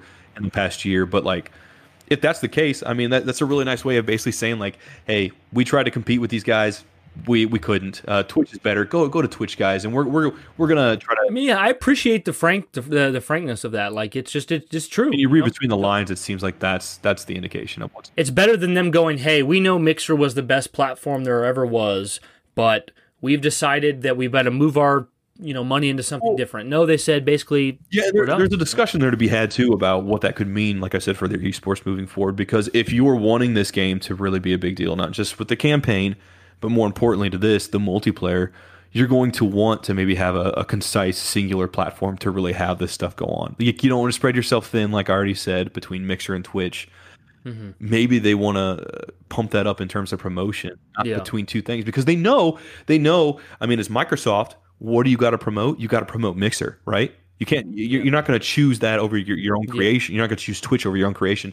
So, in sort of dropping that. Or I'm sorry, if they hadn't dropped that, then you would have had people streaming Halo on Twitch, but they couldn't really promote. Then you would have had people streaming on Mixer, which it's just not good. And now you have this one platform that's the YouTube of streaming, pretty much. Even though YouTube's trying to do that, but it's a really nice way of, I think, them doubling down on, hey, I'm sorry, go ahead. No, well, I was just gonna say, I think some people, I mean, you and I think understand it, but I don't think some people understand the gravity of Game Pass and how huge Game Pass is. There's nothing like it on the market competing right now. There's PlayStation Now, which is streaming a game over a server. It's not the same. It's not as much value. I'm really not being biased towards Xbox, guys. Like, it is not the same value proposition, and it does not work as well. On Game Pass, you download the whole game onto your hard drive. You play it easily. It's a cheap price. You get all the first-party IP, brand new the day it comes out, for free to play. Game Pass is incredible. And let me give you an example of how huge Game Pass could be. You look at Disney right now. Disney's got freaking Avengers, Star Wars, Pirates of the Caribbean, Disney Parks. I mean, unlimited things. Netflix is... I can't... They're either about to pass Disney or already have in worth. Netflix is. Netflix just has streaming. Like, they don't have... Netflix doesn't have an amusement park. Netflix doesn't have movies that go to theater. Like, but they're almost as big as Disney, because everybody and their mother has Netflix. Actually, your mother probably doesn't, because she's borrowing yours. But still, like... Netflix is very much that Michael Jordan of streaming, too, Yeah, everyone knows what Netflix is. And you can't just easily take it down. Like, look at Disney Plus. Like, I think a lot of us thought Disney Plus was really going to give it a run for its money. So far, Disney Plus is good, but it by no means is taking down Netflix. YouTube, It ain't I feel going like they anywhere. knew that though. I feel like Disney Plus kind of knew that. Like we know we're gonna kick things off with as best a bang as we can, but we got so much content in the vault I'm sure they were. that they I'm want sure to they were smart. ration this Yeah. out. They got the time to do that. They don't have to be successful right away. But if Microsoft is able to position everything so that Game Pass is truly untouchable for games as a service streaming, or like as a service like YouTube or like Twitch, if they're able to position themselves, dude, like it's not gonna matter if they sell the most consoles. They're not gonna give, like, that's the thing. They're not gonna give a rat's ass if Sony sells 4 or 5 times as many consoles, because guess what? If Sony sells 100 million PS5s and Xbox sells 20 million, but literally, 500 million people are subscribed to Game Pass, who gives a shit about the consoles? Right. They don't. Yeah, what I'm about to say, I feel like we're going to have to refuse ourselves on because it's going to go in a bit of a different territory. But actually, you're going to like this. I had this discussion at work the other night with some of the guys and was picking their brains. And, something we don't take into context with a lot of this stuff is the kids, who play these games. And the parents who, come Christmas time, holiday season and all that, they're looking to buy this thing. And they're looking to understand, if you're going to the store as a parent and you don't play video games and you're asking that GameStop clerk, what's the Series X? Why is this better than the One X? What does this have over this? What does this have over that? You're trying to make an informed purchase. Well, there's so much accessibility that's going to influence a lot of things. And I think a lot of people who aren't in the market necessarily for just the exclusives. Like I feel like in a lot of ways, and this isn't a diss on Sony because I love Sony. I have a PS4. I will buy a PS5 if not at launch at some point. But I feel like with PS4, it's very much sort of the adult console, not in terms of like it's got immature, stuff that, younger ages aren't supposed to see, but in terms of just what their approach is. Whereas I feel like Xbox is like, hey, the whole family can play, Yeah. And in that regard, and in with Halo 2, more importantly, what I was talking about at work was, we saw this generation start out, late 360 generation, it was moving from physical games, which is still very much a thing, to you started to see physical downloads become a thing. And then I can remember specifically being with you at Video Games Etc., a mom and pop shop locally for us guys, if you haven't ever heard of that, for the midnight release of Master Chief Collection. And I remember being in line with you and getting texts from Justin talking about how he's playing it at 11 p.m. while we're in line. And I remember thinking, that kind of sucks that, like, I want this physically, but I'm going to have to go home. I'm going to have to install Master Chief Collection, which we already know has a day one update, and then play it. Like, I'm going to have to wait a while. Whereas someone who bought it digitally, pre-downloaded it, it got it pre-installed, can play it already.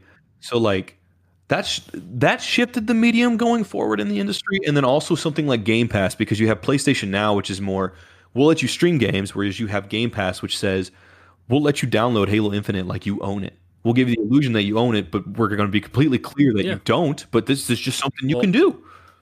On this topic of what you're talking about, Josh, one thing I don't think you've quite said, but it's very much along with what you're saying. Say it. Say it, baby. Is, like, we don't... Like, Josh and I can be, despite us being relatively positive, we can be old and jaded because we are, the gaming industry is such a new industry, and people come into it so young that in a sense we are old, because kids nowadays, like, and I used to teach Sunday school at church, and all the kids talked about Fortnite. These kids didn't care that they didn't get to own the game, that they just downloaded it for free. They cared about their level, their rank, their cosmetics. And, the things that kids care about nowadays are not the things we cared about. Like, I very much, like, if you had told me, if I'd asked for my mom, for Christmas, if I asked my mom for a GameCube, and she got me a GameCube Game Pass for the TV that let me stream the GameCube games, I would have been appalled. I would have been like, Mom, I want a GameCube. I don't want a subscription service. Because it was different for me. It's just kind of like our parents, when we were growing up. I don't know if you had this, Josh, but when I was growing up, my parents didn't understand the obsession that I had with video games, because when they were little kids, for them, at best case scenario, they were moving along a game stick, Pac-Man, like Pac-Man or the arcade. Like, my parents didn't grasp the concept of thinking, dreaming about video games nonstop, wanting to play them, wanting to have. Oh, Mom, I've already got 13 games on my shelf, but I need another one. Why? You've already got 13? I don't understand. Like, it was a completely different thing for us as kids than my parents. And it's just kind of like us now. Like, you know, I could have, let's say I had a kid right now and he was 7. He might be like, oh, you know, Dad, can you give me a Xbox Game Pass subscription? I'm like, we don't have an Xbox Series X. He's like, yeah, I know. You can get it through the smart TV.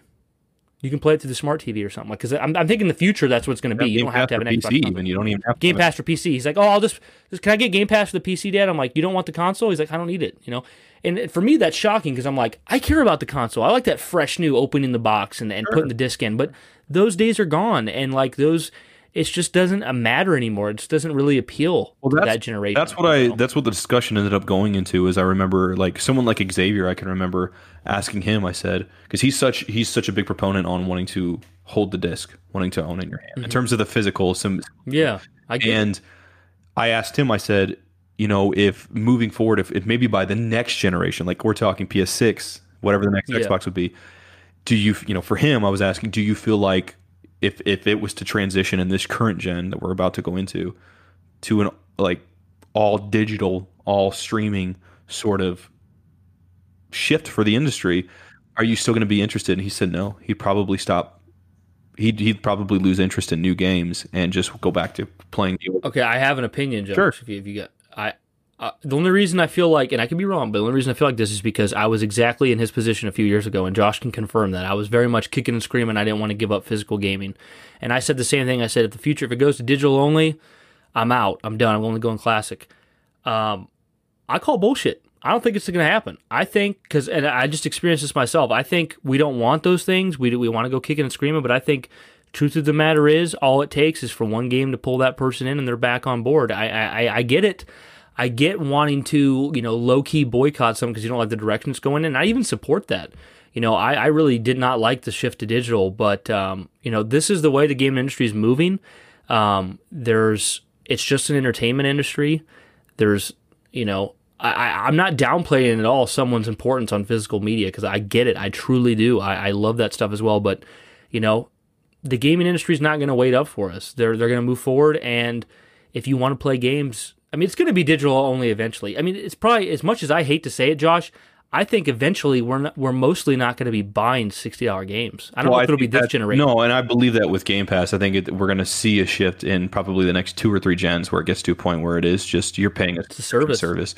But you're gonna have people. I think physical stuff will still be around, but it'll be more niche, just like vinyl records are now. And I think so. I don't think for someone like Xavier, if he really is, if that's something, if he's still going to be have that kind of same feeling moving forward, I don't think he's necessarily going to have to worry, because I think that's going to happen. But I could see it also by the time we get another gen or two ahead, where Game Pass is now the norm, that maybe there'll be some new form of that, you know, where it's just the technology has advanced so far that we'll have something else. It's hard to see then, but I mean, I don't know, it's unique because when you look at something like Halo, it's just, this is like the first time you're going to be able to stream, or well, not stream it, I'm sorry, but like download this for free, kind of, in a sense. Like if you have a free 48-hour trial that maybe came with your Series X or something, some part of something on Xbox One, dude, you're set, and you can play this game free of charge and play it in the multiplayer in every aspect. I mean, it's just that's something that's different about our generation now too. The generation now too than ours. Our generation was very much the generation of, you know, Josh goes up to his dad, can I use your credit card to get $8 Xbox Live? And he goes, I ain't giving you my credit card so someone can rip me off and steal my information. You know, that's what our generation said. Our generation was not giving out their credit card info. But today, how many times do you hear stories about, oh, this parent's kid, they spent $400 on Candy Crush when they didn't know it. Parents they just straight up save their credit card information into the consoles right off the bat, so they don't have to worry about it. So I think very much, you know, especially you get parents today that are Josh and I's age or younger, they're going to say, oh, I can buy a Series X, put in my credit card, not buy my kid any games, and I get charged $15 a month, and he gets to play hundreds of games. I think I'll do that. And then if little Johnny says, Mom, I want to play this game that's not on Game Pass, she's probably going to say, you got 100 games. Yeah. I don't care. I mean, let's talk about the elephant in the room with this aspect. Like, I think really what we're dancing around is the fact that we're going to get to a point where, and we're kind of starting to see it, this stuff just isn't for us anymore. and that's okay. Yeah. And it's Yeah, about coming. that's fair. It's about acceptance and coming to grips with that, because something like the Star Wars sequels, for a lot, they're not made for us. Star Wars has always been more for the younger viewers, you know, for the kids and stuff like that, and the teenagers and stuff like that. And They all look of at the demographics. everyone that sits there and wants to poo-poo all over these sequels. Well, look, I definitely get a lot of those issues, and I have some myself, but like, I love them because you just got to take them as they are, because they're not. As we get older, we get so much more critical than just taking something as it is, enjoying it, and thinking in our small minds it's the best thing ever, you know. So with something like Halo, like, to kind of shift the conversation a bit back to some of the Banished stuff, like, you know, this story could very much be a sort of soft reboot. Like, it seems to be, you know, it really does seem to be, but that might be for us in a sense, you know, for people like us who really want to have those original like Halo CE moments and kind of get some of that again. But I think very much in terms of the way the industry is changing and maybe what is to come down the line for the future of Halo, we just have to accept that this stuff is going to grow beyond our preferences, and we have to either flow with that current or try to fight against it. But if we fight against it, it's going to be a losing battle. We're going to be disappointed. We're going to be disappointed. And I think, like you said, I mean, I think there's no problem with someone saying, you know what, I don't like this direction for gaming. I'm done, or I'm just going to go back to the old stuff. I think that's not. I don't think that's like wrong or immature at all. I support that. Go for it. I'm just saying, like, me and Josh, I think we like to experience, you know, the new stuff in the industry, and the only way we're going to be able to experience it is if we prepare ourselves for what's to come. Yeah, you know? I mean, like a case in point with something like Battle Royale. If we see Battle Royale, and I don't think it's going to take. I don't think something like Battle Royale appearing in Halo Infinite, if it does, would completely take over the multiplayer. You know, it would completely make the 4v4 arena type stuff or Warzone or Big Team Battle deemed irrelevant. You know, but that being said, if that's something that's in the game, some people like Bryan and I who wouldn't be as big on that, even though we'd still play it, even we wouldn't be as big on that, and that'd be the kind of thing for us personally, right? That we'd have to come to grips with that. Hey, this is probably going to be something moving forward, you know? Yeah. Right? I mean, that's just that's a kind of I think there's a topical a case of that. I wish there was a word for it, because I feel like there's probably a word out there to describe exactly what I'm talking about. But there's a way in which when we become fans of something, we kind of perpetually live in that era forever. Like, I kind of still live and act like Halo 2 is a relevant game to this world. Like, I kind of act like it's still this popular, fun thing that everyone knows and talks Microsoft about. But certainly wanted you to feel that way. So yeah, but it's just that's 2004, dude. Like, 2004 was so long ago, and like the way technology moves, like, it's just me, you know. Like, and I know there's other people out there who love Halo 2 and are talking about Halo 2 still, but like, ultimately, in the grand scheme of the world, I'm talking about a game that's 16 years old here. Like, the world's moved on, you know. And I feel like that's the same way with like Star Wars. You know, there's so many people who, like, in 1999 when they went to see Phantom Menace, you know, their experience with New Hope and Empire and Return of the Jedi as a little kid, it was still as close to home as if they just went and saw it in the theater yesterday. So when they went in and saw the Phantom Menace with all these expectations, and they're still carrying that vessel of their original Star Wars love so close to them, it just hits like you're being abused. It's like, this is not what I wanted, you know, and it sticks with you. And I think there's a point where you got to go, like, you can still have it stick with you, but there's a point where you got to say, you know, it's not that time anymore. Like, Bryan, like, you know, Halo 2 introduced online matchmaking and dual welding, and it was this big cool thing, and it was huge in 2004, but it is 2020, bro. Like, hey, I hope you know? I hope a month from now, Bryan, you're eating your words there, even though I think I completely understand what you're saying. I hope they'll have like some reveal gameplay, and we'll see them pick up two weapons, two SMGs again. Oh, well, I mean, that'd be cool. That'd be great. I mean, no, I get that. To stoked. piggyback off that too. I mean, dude, I get that. I mean, that really, you have to just kind of get with it, because, dude, when you get into something, like I said in the last episode, like, you're so immersed and enamored, and you just want to like consume a fandom that you're into. Like with Halo, when you first get into it, you're like, oh, there's books, there's comics, you're telling me there's movies. It's like, that's awesome. There's all these different forms of Halo in which to consume. But then after you've been into it for a while and there hasn't been something new, and then you get to the point where something new is about to come out, that thing falls under this very watchful eye. It doesn't get the same rose-tinted glasses on your face that all this other stuff does, because that stuff built the foundation of your love for that right? But then you have this new thing like Halo Infinite where that's off, and now it's like, okay, you better be as good as all this stuff I freaking thought, or I'm gonna tell, So, I mean, you have to just let that go. Like the expectations don't help. Like history has proven that as we've gotten older with all these reboots and sequels and stuff like that. Yeah, money talk, sure, but we lose a lot of originality as a result of people wanting to recycle the same stuff from their childhood because they don't know to accept that things change and grow. And look, I'm not telling you that Phantom Menace is better than A New Hope, guys. I might love it a lot. It might be one of my favorite, if not my favorite Star Wars movie at times, but you just have to kind of accept that it's going to grow beyond the love the honeymoon phase of your love for a fandom, right? What's crazy? I did not intend to say this at all, Josh, but it's actually just like that quote from The Last Jedi where Yoda says, "They are what we grow beyond." I was thinking that. Is that how we said it? Did I say that right? Yeah. They grow beyond us. No, we are what we grow beyond, or something like that. Yeah. Yeah, they are. Yeah, basically just saying like and it's kind of, I'm not going to get into this whole topic, but it's kind of just like it's kind of an analogy. It's like this isn't the 70s and 80s anymore. This is a new Star Wars, and I think I wanted to say, because we're in this topic, I wanted to say that I've already seen. I'm never going to call out anybody, but I've already seen several people, individuals and different things on the internet. People saying, I don't like the Banished. I didn't want this. I wanted created. This is too plain. It's just like the Covenant. Josh and I have been saying this since 6 months ago or earlier. We've been saying, hey, when the Infinite news drops, people are going to be disappointed, whether it's good or not. Objectively, people are going to be disappointed, and we're just here at the tip of the iceberg. We're about to get more and more reveals, and there's a lot of us are excited for the Banished. Josh and I sure are. But there's going to be people who don't like things, and there's going to be stuff we don't like. And it's just, I think it's important to just be like, it's entertainment, and you can feel how you want, and that's totally fair. But I just feel like, we've all been waiting for a new Halo. Like, let's just let things roll. Like, let's just be positive about it. Yeah, and it's a longer discussion for another time, but that really falls into line with so much knee-jerk reaction culture that we're into, right? Yeah. And it's so easy.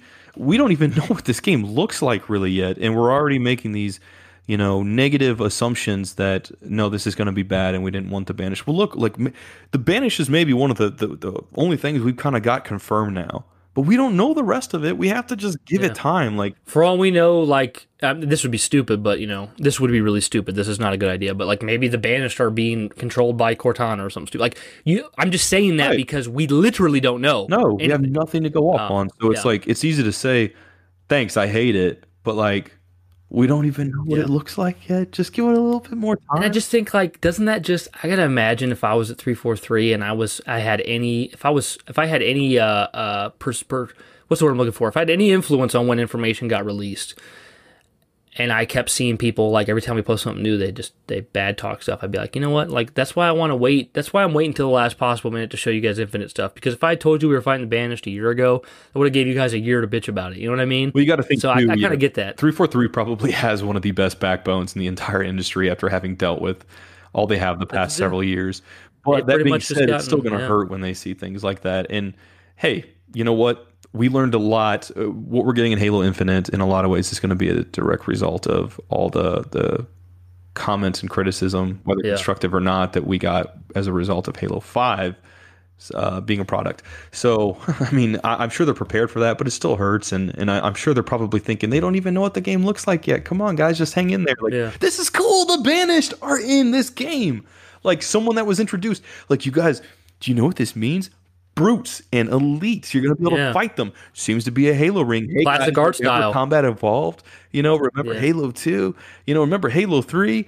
Like, we want to respect that, and that makes me so excited, man. Like I said, I've really come around to the whole aspect of, even though I like the new type of experiences, to 343's credit, we got it with Halo 4 and 5. We've gotten it. Like, if they... And people are going to be nostalgic for those soon. Right. If so, not like, already. They took those chances to do new things and didn't try to, like, tether themselves to familiar territory. We might see that with Halo Infinite now. And you know what? If that happens, I think it's weird to say this because it should never be like a factual thing or whatever. It's always going to be left up to subjective opinion. But it should be okay. It should be okay for them to do this. Right? Yeah. Yeah. I mean, I think the best way to, I mean, with Josh and I, we want to offer constructive criticism, but if all we have is just the potential to be assholes, we just won't say anything. You know what I mean? Like, and you can always pay with your money. You can always pay with your, if we don't like a thing, we won't buy it. There's just better ways. What's that, Josh? No, go ahead, Brian. I'll let you finish. I was just gonna say, I just, for us, it's we just like having an open mind. I think for people listening, they probably got to be thinking, like, why do these guys get so philosophical about this stuff all the time? Why do they do that? Well, I think it's because Josh and I very, very, very much come from that background. We were very deeply rooted in our expectations and our things need to be the way we want them. And this is what makes Star Wars. This is what makes Halo. This can't change. If this happens, I won't buy it. This is unacceptable. We lived in that mindset for quite a while, and then we kind of got older and we grew out of it, and we look back and we go, you know what? That was kind of like, we're just kind of living in negativity, and it just didn't make sense. And we're just kind of trying to be like, we're just trying to say that this is better. We're not telling anybody they need to do the same thing. We're not saying we're like objectively right, but what we've done by opening up our eyes and just kind of letting things slide off our back and being welcoming of new concepts, it has made my heart pump a lot less faster. Yeah, I completely feel you on that, Brian. I feel like as much as it sucks in a way, I'm grateful for all those people so long ago that crapped all over the prequel trilogy, because it made me see how they looked and how they were perceived. So that you won't do it for the sequel. It made me become self-aware that I never want to be that person. So when I saw Last Jedi, I was humbled because I realized I didn't like it now. And now I can say I still love it. That I've come around to it. But at the time when I really felt like I hated that movie, I had to think about it and get in touch with myself. Well, why? And just like you with Halo 5, why don't I like this game? And but at the same time, you really, like us being kind of obsessive minded with some of that stuff, you really want to take a deeper look, right? Yeah. And I think having those experiences has made us more accepting of all these different chances and twists and turns that these franchises that we love could take, right? Yep. Yeah, totally. It's really what it comes down to. I mean, Brian said before, like even off air earlier, he was telling me, Halo, even if Halo Infinite turns out to be some kind of like MMO, which it's not going to be, but even if it was something like that, he might say, hey, this isn't what I was wanting it to be, but I'm still stoked as all heck, because it's just, I'm just open. We don't look at Halo 5 as like the rock bottom. I mean, I feel like a lot of people would say it's rock bottom for Halo because it was definitely a low point for a lot of people, right? For that series narratively, It was rock bottom. Right. Yeah. But like what happens with rock bottom, you can only go up from there, Yeah. And I think that really 5 years have passed. It's been enough time. People are excited. And I'll tell you guys right now, in regards to all these, a lot of people poo-pooing on some of this Banished stuff, I'm going to tell you right now why I'm excited. I'm excited because I feel like the one clear thing we know of going into this as of right now, as of the day of Bryan and I recording this, is the Banished being in. The Banished were not characters or a faction or whatever that was conceived of in a book or a comic. They were conceived of in a game. If I want to get that initial experience, I can go do that by playing Halo Wars 2. That's really cool to me. But also what that means is likely brute weaponry and the campaign and multiplayer. Maybe some kind of brute designs in terms of vehicles and things like that. There's a lot of uniqueness that I think is going to come from this that we'll hopefully see here in the next coming weeks. But I mean, that makes me excited because that means a lot of possibilities. I'm glad you said that, Josh, because I was about to say final closing thoughts. What's got you excited about the Banished? And you literally just started saying. Over to you, man. What do you think? For me, guys, like, I could go all day about the things I love about Halo, but when it comes down to it, the core things I really enjoy about Halo is exploring something mysterious and fighting fun enemies. Like, that's what it was in the beginning. It's just like, I love to fight the Covenant. Or in the original Halo, I love to fight grunts. You played it much for the story. You played it because you had fun, right? Yeah, it just because we loved the story, but like I said, me and Josh didn't really even understand it. What the heck at the beginning? So like it was just fun to be in this mysterious place with all these mysteries up in the air, fighting a badass enemy as a badass dude with awesome guns. So right now, what are we looking at? What are we looking at in Infinite? We're looking at cool art style, cool enemies.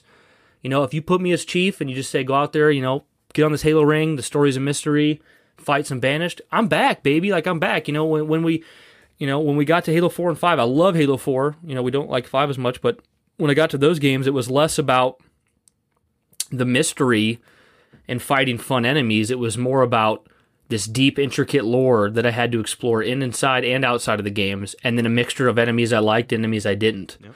It wasn't as consistent. So just taking it back to basics, that's what's got me so excited. Yeah, I mean, it's a nice thought to think that the Banished being who they are, from what you've told me and what people have experienced, these are going to be some worthy opponents for Chief to fight, and for us as players to play it or to fight against. I think that's going to be really cool from a gameplay standpoint. We've spent so much time talking about narrative aspects, but man, I just think it's going to be fun to play, fighting them. It's going to be fun to play. It's going to be. If you go back to the sort of trinity of having the brutes and the elites and all the sort of covenant, I guess, if you will, and then you have the flood, man, that's going to be fun. Yeah, take it back. Ooh, oh man, don't get me singing Country Roads. Oh, we're gonna be singing a lot here because it's time for questions and answers. Or how you do that? How do you do that, Josh? Oh, Bryan, you do it. You know better than that. The questions and answers right from the Twitter. I like to get a little Elvis there. I was going for John Stamos impersonating Elvis. Oh, but thank you. Okay. Well, very good, very good. Full house humor. We have one Patreon question from Photon. Spicy. What did you dub him? Meme Lord? He's a spicy meme lord. Lord Photon. He says, it's a pretty simple question. What new feature do you think Halo Infinite will feature? So, what new feature do I think Halo? If it's going to be a new feature, I'll go ahead first, and you go ahead. I'm speaking as I'm listening to you. Easy one. I think there's going to be. How do I want to put this? I think you're going to be able to go to missions at your own accord. I think that's the new feature. Though you could argue that was an ODST, but I'm going to go ahead and say that my thing counts and say that I think you're going to have a little freedom to, you complete a mission, then you're going to be able to explore, maybe do something on the side. You're going to be able to go to it at your own will. I would be surprised if this Halo has literally a menu of 12 missions where you select it, watch a cutscene, and go in. I just don't think it's going to be like that. Yeah. So that's the feature. I usually see first person. Yeah, I'd probably say something like that. I could say something like Battle Royale, but I don't know. I mean, I think you're probably closer to being right, Bryan. First-person shooters kind of have to evolve in a way. You can tell, you can tell great stories with first-person shooters. You can really tell some amazing stories in ways that things have never been done. But I think there's sort of a glass ceiling with that. So maybe Halo Infinite can really set the precedent for how a lot of first-person shooters might do games in the future. Something like Doom, who knows? You could get a future Doom that's like that. That could be crazy. You already kind of had the little hub area in Doom Eternal, so we could maybe have something like that. What if we have something like that in multiplayer that's almost like in the sense of Destiny 2, like a tower, and you boom, go over here and get some Warzone stuff. How I picture it is I picture them giving us a giant like Halo world to play in. And the game will start with a cutscene that goes right into gameplay, and you'll do a mission. And when the mission's over, I think you'll just kind of organically be at a spot on the Halo ring, and there'll be like a nav point that'll say this.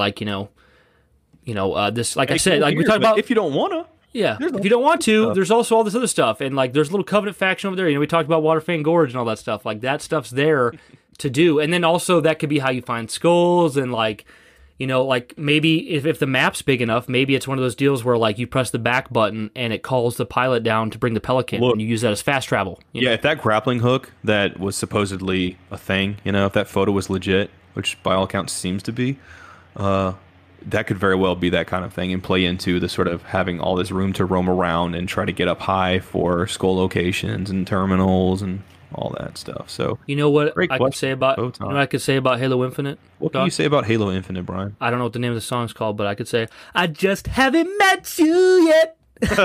Michael Bublé. What do you know any more lyrics from that song, Josh? Nope. Give me a good popular song for us to sing along to. It seems like a good song. You miss singing, Bryan? Yeah, give me a new popular hit song. A new popular hit song? Man, I don't know. I was thinking Roxanne. You gotta listen to Roxanne. That's a pretty good song. That was funny when you did that. I'll just be like Drake, be like, doing well, dog. I was telling some of the dudes at work when you sing Lil Wayne in the car, where they were cracking up, dude. Man. No, I can't think of it. It'll just happen organically. It'll happen organically. Yeah. So. Oh, yeah. She said, just keep your eyes on me. He said, you're holding back. He said, shut up and dance with me. Atriox is my Halo Infinite enemy. I said, woo, ooh, the Banished are coming back to me. Ooh. Damn. That was good. That was good. I said, damn, baby, singing. If we're going to listen to this one, man, Bryan really took it home. If this was an episode of The Voice, this one goes to Bryan. Your time's coming, Josh. Before this is over, you're going to hit. Hey, I've gotten it 9 out of 10 times. You're more than welcome to have some in there. You deserve that too. So I love it. You ready for the that was great, man. Thanks, man. I kind of want to hear you sing more, but yes, I'm ready for the questions. The question was, the Banished are a splinter faction that rebelled against the Covenant. They rose to power after the Human Covenant War. There was something else interesting about them. Oh, they're coming to Halo Infinite this holiday season. What do you like or dislike about the Banished? Did you like my Tim Allen grunt? Yeah, do it again. And then it goes. Or however that theme music goes, I don't know. Like Seinfeld. Maybe if we ever did YouTube, maybe we should just have half your face behind a fence the whole time. And I'll just ask you for advice, and then I'll go to my wife and I'll be like, the wholesome. Well, Wilson said that the only reason I was bad is because sometimes women eat too much food. And then Jill's like, that can't be what Wilson said. Then she'll go over usually that's how it happens. And Wilson will be like, that is not what I said. No, Wilson's like, you dumbass. Damn. First response we got is from Keeping It Sacred 24/7. Keeping It Sacred. On Cairo Station FM. No, wait, how would they do it? My favorite radio station. How they do it? What is it? Cairo Station. I like the station way better than the Halo Country station, where it's like, that's my grunt in my backyard. That's the jackal rolling down in the wind. Oh, see, you'll never catch me singing country because I don't know none of this shit. Keeping It Sacred 24/7 says, dislike nothing. They were a great enemy with an even greater concept. Nothing cooler than an enemy who doesn't slink one the shadow. I'm not sure, I might be misreading it. Just like it said, no more lies. It almost makes you like them, especially given the current state of the world. Their outrage reflects our own. I'm going down on a limb, but it may be deeply symbolic to have the Banished tear everything apart, if only to rebuild the Halo universe. That's cool, but I kind of think that's what the creator did. We talked about earlier. I don't know. You could be right, though. The reckoning that pushes 343 to greatness, symbolizing their own strife and struggles, and Chief to reflect the relentless tenacity of our own kind. Of our kind. Very meta there. Very meta. Yeah, I don't know. That's possible. I mean, I can almost see something like that. It kind of reminds me of, I know this is way off topic, but it's like they announced the Crash Bandicoot 4 trailer this week, and at the end of the trailer... So you and Kirsty and a couple others were so excited. Oh, I'm so stoked. Yeah. At the end of the trailer, one of the masks says to Coco... Oh, yup. Go ahead. He's like, I thought there was more games than this. And they're like, no. Yeah, more games where you fought him, right? Yeah, more games where you fought him. Like, I don't know. Because, there was a bunch of games that people didn't really like. Yeah. But, yeah, I think totally with him. I mean, I have nothing I dislike about the Banished. I think they're great. And I definitely think for as much criticism as 343's taken dealing with the Prometheans as an enemy, I think this can definitely be their time to shine and say, you know what? Everybody really likes the 343, or really likes the Banished. That was 343. That was a 343 thing. We love the Banished. It's like the next step from the Covenant. You got anything to add to that, Josh? No, I just gotta say, like, I'm so happy with this move of the Banished. Like, I'm really, really happy about it. It makes me feel so good. It sets this good precedent. So good.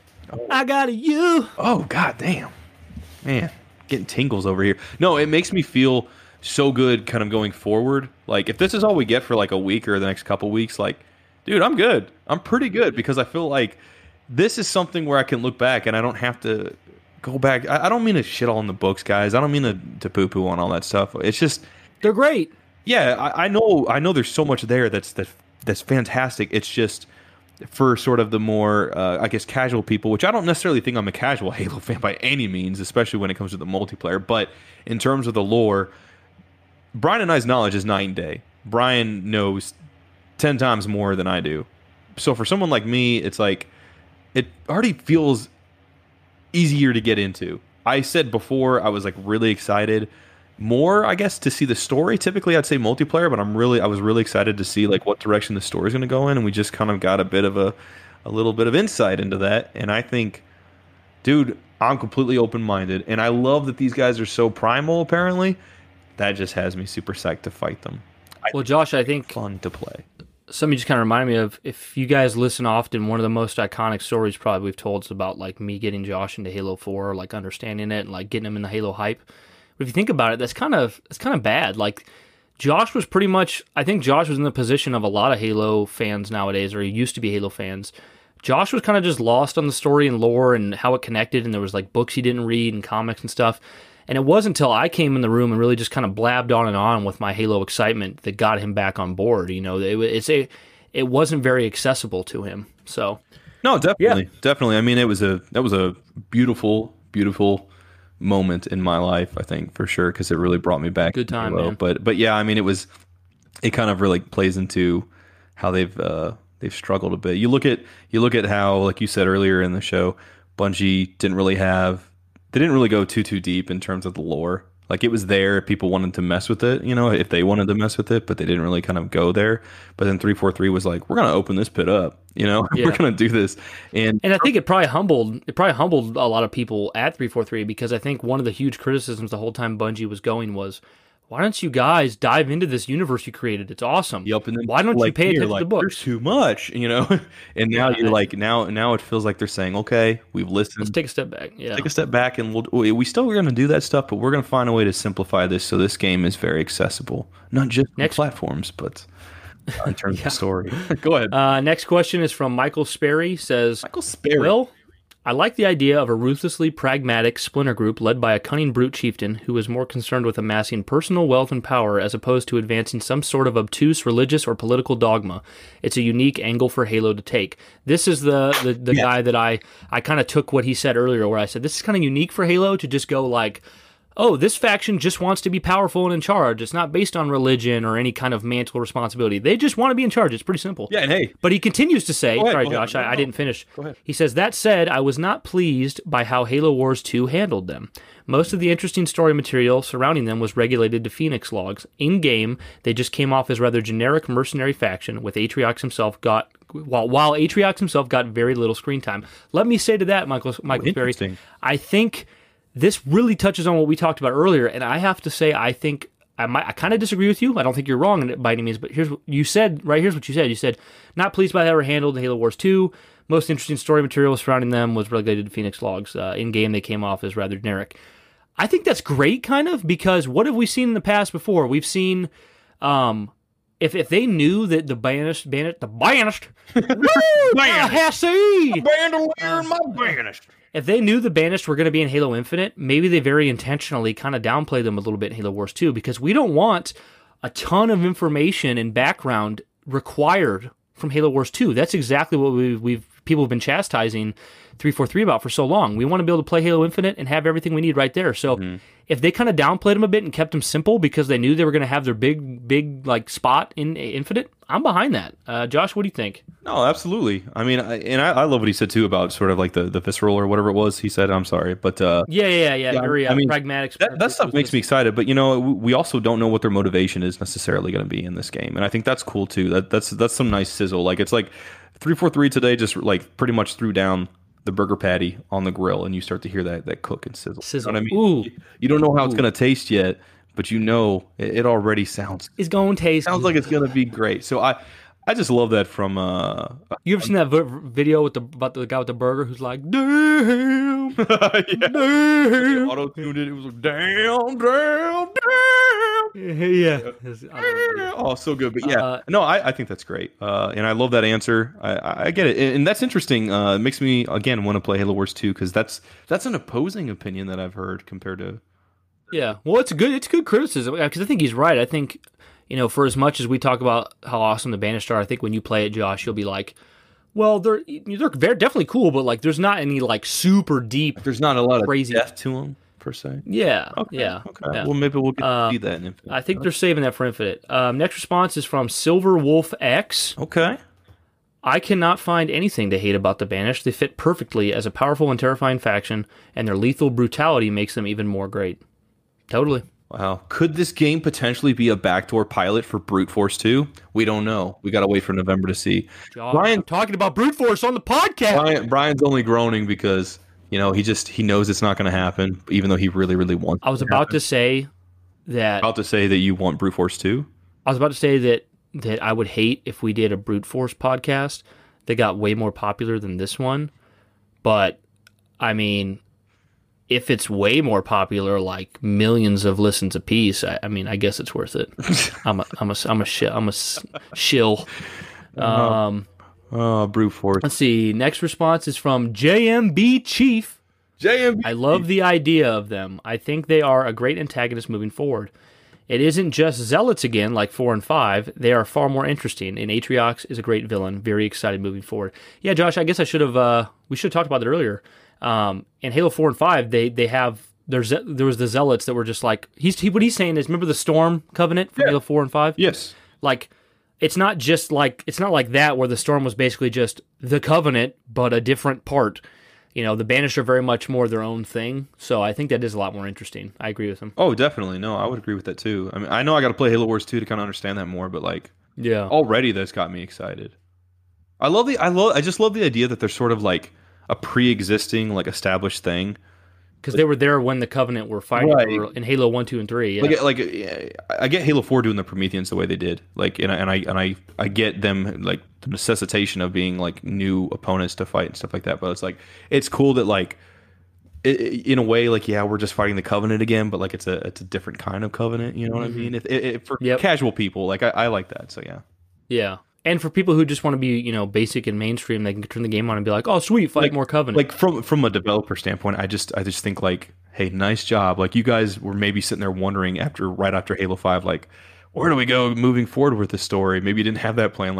We can't have them fight Covenant forever. What can we do? And then someone's like, "Hey, how about them Banished there that we're gonna be doing in that Halo Wars 2? Don't you know?"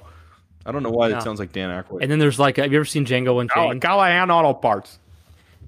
You ever seen Django Unchained? Yes, I have. I think it's like that one scene. Django! I think it's like that one scene where there's a guy in the back of 343 that goes, I think the Prometheans were a good idea, but maybe they could have been done better. And this time we go without the Prometheans, and next time we just try to make them better. Like the bag scene. You know what I mean? Yeah. Oh my God, your voice. Oh, Brian, I feel like I'm good at impersonations. Man, that was pretty good. Oh, Josh, you sound like someone's serving me. beans. Yeah. Well, you're the one who said freaking Hormel Halo chili bean sponsor. Hormel chili. That'd be the worst sponsor ever. Buy 4 cans and turn in all your imagine for a Halo Helipad map pack. I remember the remake of Valhalla, you old sons of bitches. Woo! You ready to sons of bitches? I could just picture, I remember back when Halo 4 came out, I drank so much Mountain Dew to get the double XP, but if I had to buy freaking Hormel chili, and I'd just be like, you just get onto the Halo Infinite chat, and it's just 1,000 people farting at once. Everyone had 14 cans of Hormel chili to get their double XP. That's just not the way to do it, bro. People just gassing up their living quarters. Mom, you got my Hormel chili? I need the double XP. But anyways, next response is from Ethan. We were just tooting around there, I guess you could say, right? Yeah, I would hate that, dude. I don't want Halo Infinite to just be a big gas cloud Hormel chamber. Yeah, I didn't mean to gas you up with that Halo Hormel chili joke, Brian. Ethan at Strafe Rebel says, Josh can't stop thinking about 16 players of voice chatting, just everyone passing gas. Imagine that at a LAN party. Hey guys, did you get your pack of Halo Hormel chili? Yeah, I brought them, man. I got 24 of them here for all of us. We definitely won't have to go hungry. And then they all eat them, and then it's just a bunch of people tooting it up at different points. All I've ate for the last year is Hormel chili in preparation for Halo Infinite. Listen, if they're gonna do a Halo commercial, promotional commercial for that, we need damn ass MH Cosplay Mike, our buddy, dropping out of his pod. Yeah. Oh, I got your Hormel right here. And he just pulls his foot out of one of his ODST boots, and it's full. He actually has his feet submerged in Hormel chili. Why? For some reason. I don't know, because it's funny, Josh. Anyways, we haven't got to Ethan's. We haven't got to Ethan's answer. I called him out 3 times. No, it's not your fault. Their vehicle and armor design is A+, and having a wise brute leader is really cool. I like how he said that because he says having a wise brute leader is really cool. I'm picturing he thinks that Tartarus is an oaf. Yeah, you know what? Tartar sauce. No, did Atriox die? That's not Atriox. No. That's not him in the video, right? The audio. I already heard someone say it wasn't him, but it kind of sounded like. Okay, well, I was gonna say like I actually really liked that voice, like the voiceover and sort of the accent. I loved it. I can't remember. There's one specific line he said, and I was just like, I was sold when I heard that. So, but you definitely agree, though. Definitely agree. I love that concept so much. I don't mean to cycle around that. Dude, that just gets me so damn excited. Yeah. And plus, if I feel like it's a safe assumption right now to think that the Banished might be the primary antagonists that we're fighting in this game, and maybe if we fight Prometheans, maybe they'll be the more sort of secondary ones, you know? Whereas it was kind of like half and half in Halo 5. So like the thought of fighting organic matter makes me definitely like 10 times more. I just don't want the Prometheans. I'm not a hater. I just don't. I don't like fighting them. You know what I mean? I've said this before. I actually don't think they're bad. They're unfun to fight. I think they are fun to fight. I think that their design and character isn't fun or interesting. You know, the thing I like about the brutes and the elites and the grunts are they got comedy, they scream. Ones come out with those damn ass grenades ready to light you up, and then you shoot them, and they're like, wow, you know, and then they're screaming and they're saying stuff, and then you got those jackals kind of like creeping around with those damn ass beam rifles on with the new Mombasa streets in Halo 2. Then you got I just had the most random thought when you were talking, because when you made that grunt sound, it sounded like R2-D2, and then I just pictured, if there's anybody out there who's good at drawing, I just pictured a fan art where like Anakin's in his ship, but in the R2-D2 slot, it's a grunt. Just like he's just on the front of the ship, because when in Revenge of the Sith, when the R2-D2 he gets hit or whatever, he's like, wow! Yeah, he comes out on that invisible hand ship, and he's like, wow! Yeah, I love it. I could also picture like a grunt in place of little baby Yoda, as I like to call him, the Baba Yaga. You know, for Josh, you ready for our final answer before we go into the Patreon and the business? Yeah, man, absolutely. All right, bet. Hit me up with it.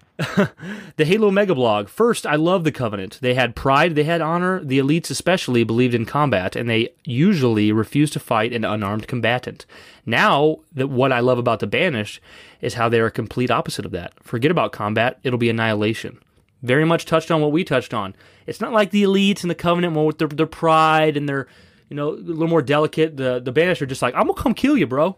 I'm gonna come kill you. Yeah, look, there might not be any kind of like visceral change to how the gameplay flows in this game to past Halos, but dude, hyped at the idea of what this could be. Basically, the Covenant were Josh's version of the Jackal gangster at the beginning of this video, and the Banished are my version of the Jackal.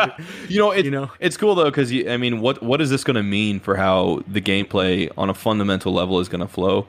That's an exciting thought. You had, you can think of like jackals perched up in like those little like sort of hover towers. I don't know what those are called, the grav lifts, basically. Yeah. And you had the elites and how they sort of fought in combat, and of what to expect from the brutes. But like, okay, the Banished are a little bit different. How are they going to flow? And we don't have anything else to go off on, because the last time they appeared in a game was in an RTS, being Halo Wars 2. So that's going to be cool, right?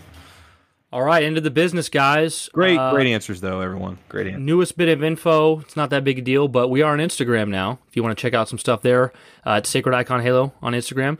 We have a Gmail where you can send us mail it's sacrediconhalo@gmail.com. We're on Twitter, as always, at Sacred Icon Halo. Josh, if you want to contact him, is at Jovial Joshy. I am at Brian's Bane.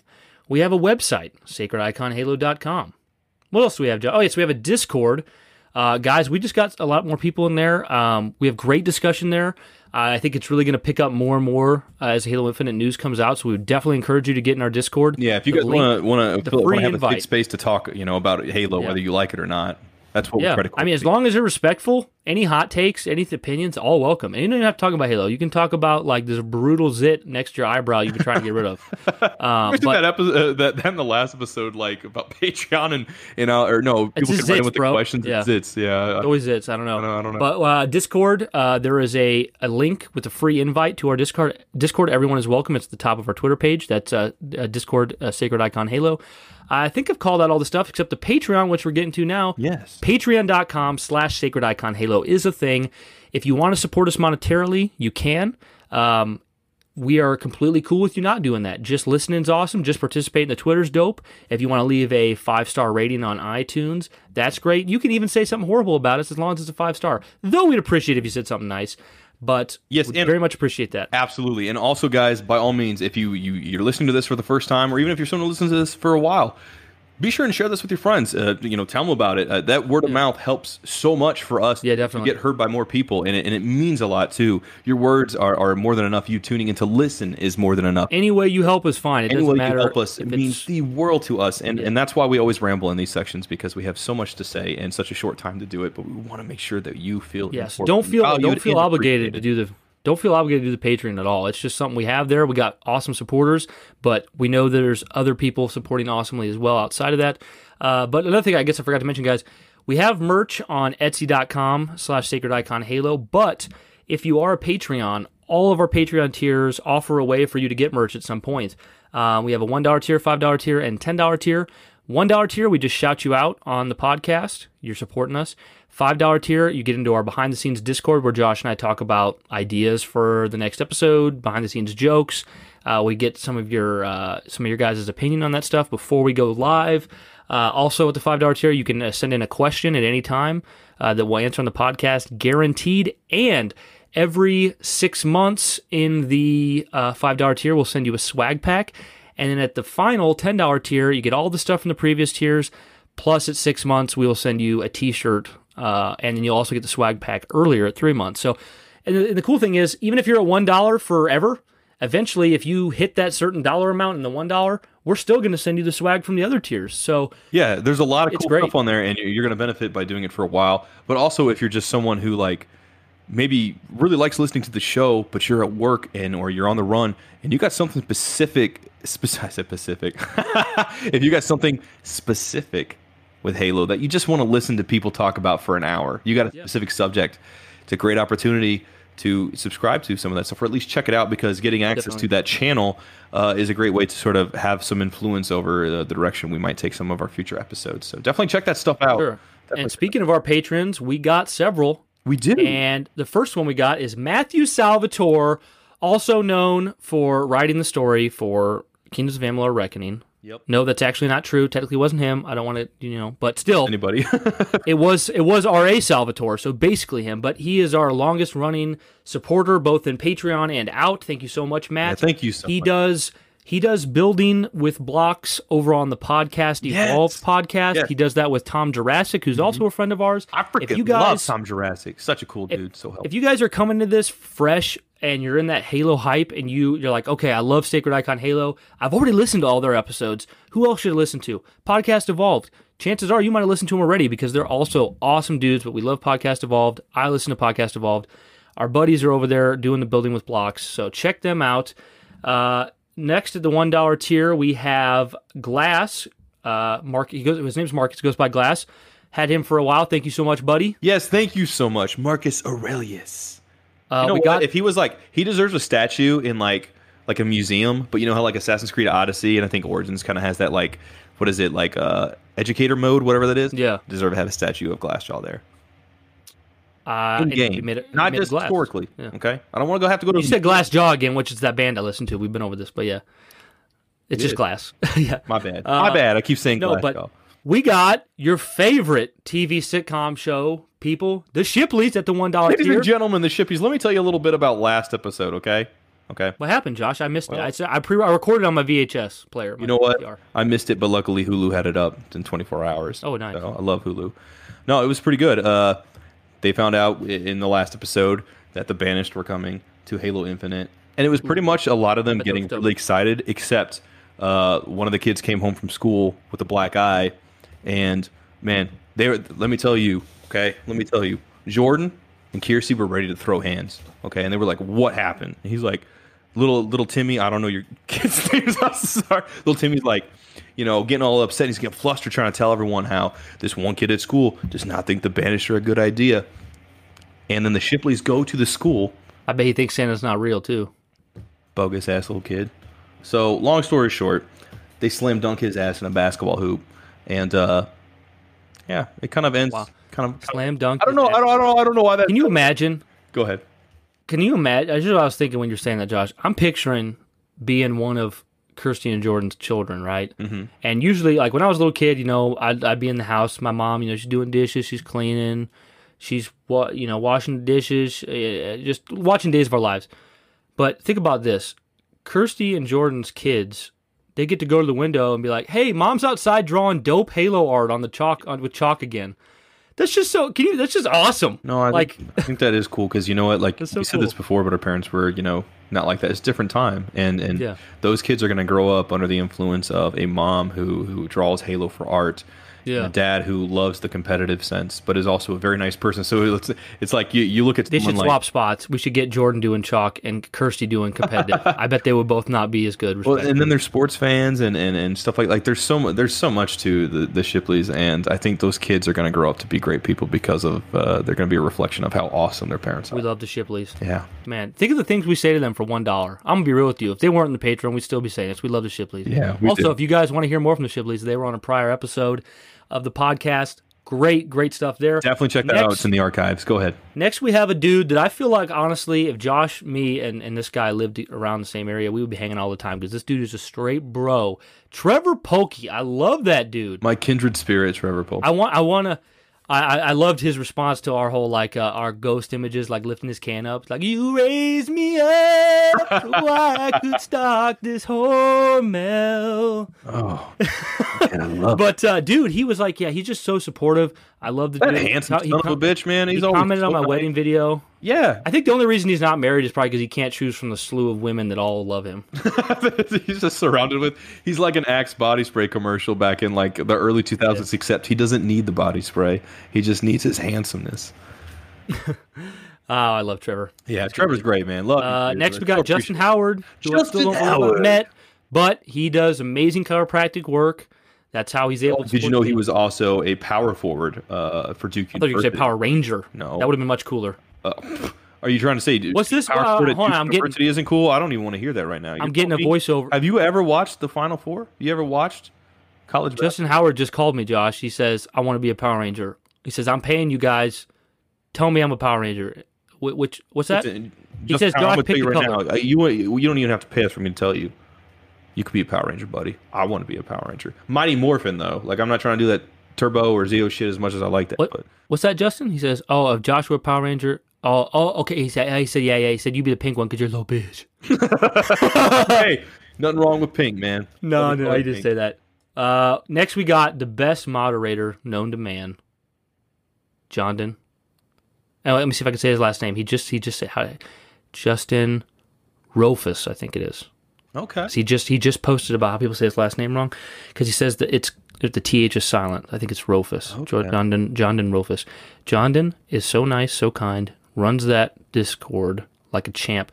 The positive energy and what's that? I said we're starting to sound like ASMR artists. Not in a bad way, but our voices have gotten so. The positivity and pure enthusiasm for the Halo universe that Josh and I try to have. Jondon's managed to channel that into the Discord himself, like he is from the same blood. It's amazing. He's doing and not only is you're supporting us with the 5, but you're amazing. And I think, dude, I haven't really told you this, but ever since you mentioned how much being a part of our community was like sort of like the old days of Halo, that's really stuck with me. And I want to make sure I always, and Bryan too, that we carry that forward and continue to be evocative of that feeling, because that's exactly what I've always been looking for, and I think I have that with our community, and I think we will have that even more when the game comes out. So that really meant best, bro. We're sitting in such a good position for Halo Infinite. We are. Community is the bomb diggity. Next, we got Dust Storm at the $1 from Podtacular. That's right. I'm sure Dust is sitting there. He's looking at his table, and he's got like sheets everywhere of all this different material for what to make a podcast out of with this new Banished material. He's just going, oh man. He's like, I bet them Sacred Icon Halo boys are already recording theirs. I got to get mine together. Oh man, he's gonna do it so well, dude. He's gonna do it so well. He's a pro. I mean, obviously, you guys don't need to hear it because you've been probably, if you're listening to this, you've listened to Podtacular. If you're not already listening to it, definitely check them out too. Great podcast. Who do we got next? Ooh, we got Nick Ray, baby, at the $10. I'm pretty sure he's the only one at the... No, wait. Dude, I got to go back. Let's back it up. Everybody, we'll come back to Nick. Backing it up. Oh, Trevor man, Polkey upped I was himself about from to 5 to 10, dude. I forgot to mention that. Oh, He doubled it. So Trevor Polkey's at the top now. He's Man, going to be getting Trevor, that thanks Sacred so much, Icon man. swag, the T-shirt. Love that dude. I hope he can wear it to work. I hope he can. Don't spill no Hormel on the Sacred Icon shirt though. That'd be. If he works at a grocery store, he probably can't wear that to work, but maybe he'll wear it underneath. Okay. Dude, thank you so much, Trevor. That did not go unnoticed. It was like a week ago I noticed it, and thank you so much, dude. Awesome. But also, we gotta go. Nick Ray is also at the 10. Nick Ray, I want you to know that when I see your name, I think of Ray and him asking me about that mashed potatoes, and he's like, "Ooh, ta ta ta ta ta ta." So when I see your $10 contribution, I go, "Ooh, ta ta ta ta ta." I think of Ray from Star Wars and how much I like that character, even though she gets a lot. Oh, of and there's also that Spartan haven't- Ray that you talked about from. Yes. Apparently, if a woman's Underrated. name is Ray, I'm gonna get hard eyes for her and become enamored and stuff I like just that. picture you're picturing Spartan Ray played by Evangeline Lilly in mocap. Yeah. Next, we got at the we $5 gotta move tier. on. I ain't gonna talk about that. But hey, got Nick, Photon. thank you so much, Nick. That means a lot. Thank you. Photon, spicy meme lord, Photon. Spicy meme lord. One, the only. He's the one only. I picture like I come up with this one little meme, and it's like it's not that great a meme, but I tried, and he tells me to get on my knees, and he dubs me like a little meme lord. Like he's sitting You there. like a little meme lord. Yeah. Oh little meme man, lord. that's great. Next we got Ian Big Dog Mills.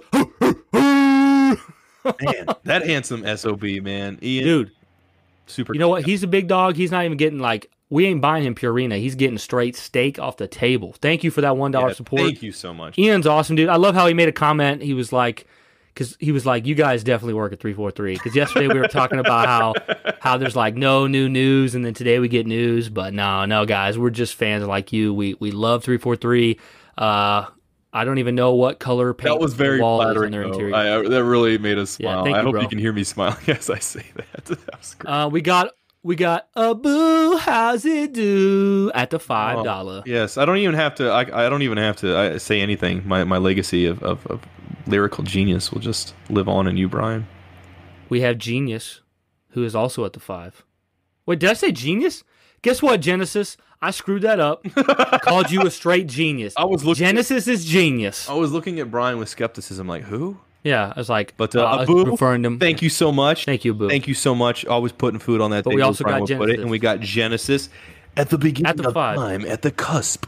Dude, I'm so impressed by how we have more people at the 5 than the 1. I love it, dude. The support's Yeah. unreal. Thank you so Yeah, much. all of them are great, but thank you so much. That I say it before, I say it again. It's so flattering that you guys want to pay. Say it again.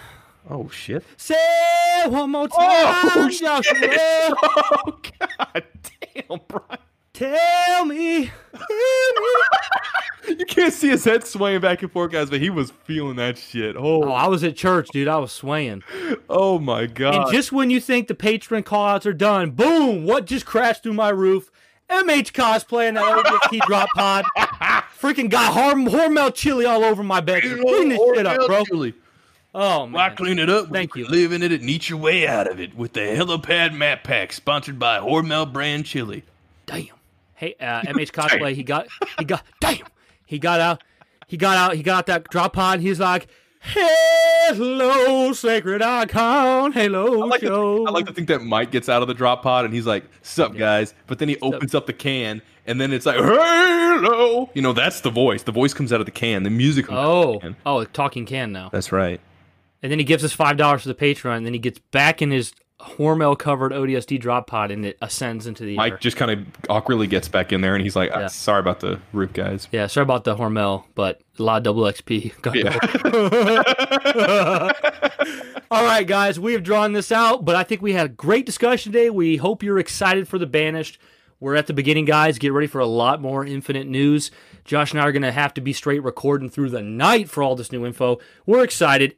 Guys, it's been Brian and Josh on the Sacred Icon Halo Show. Keep it sacred, guys.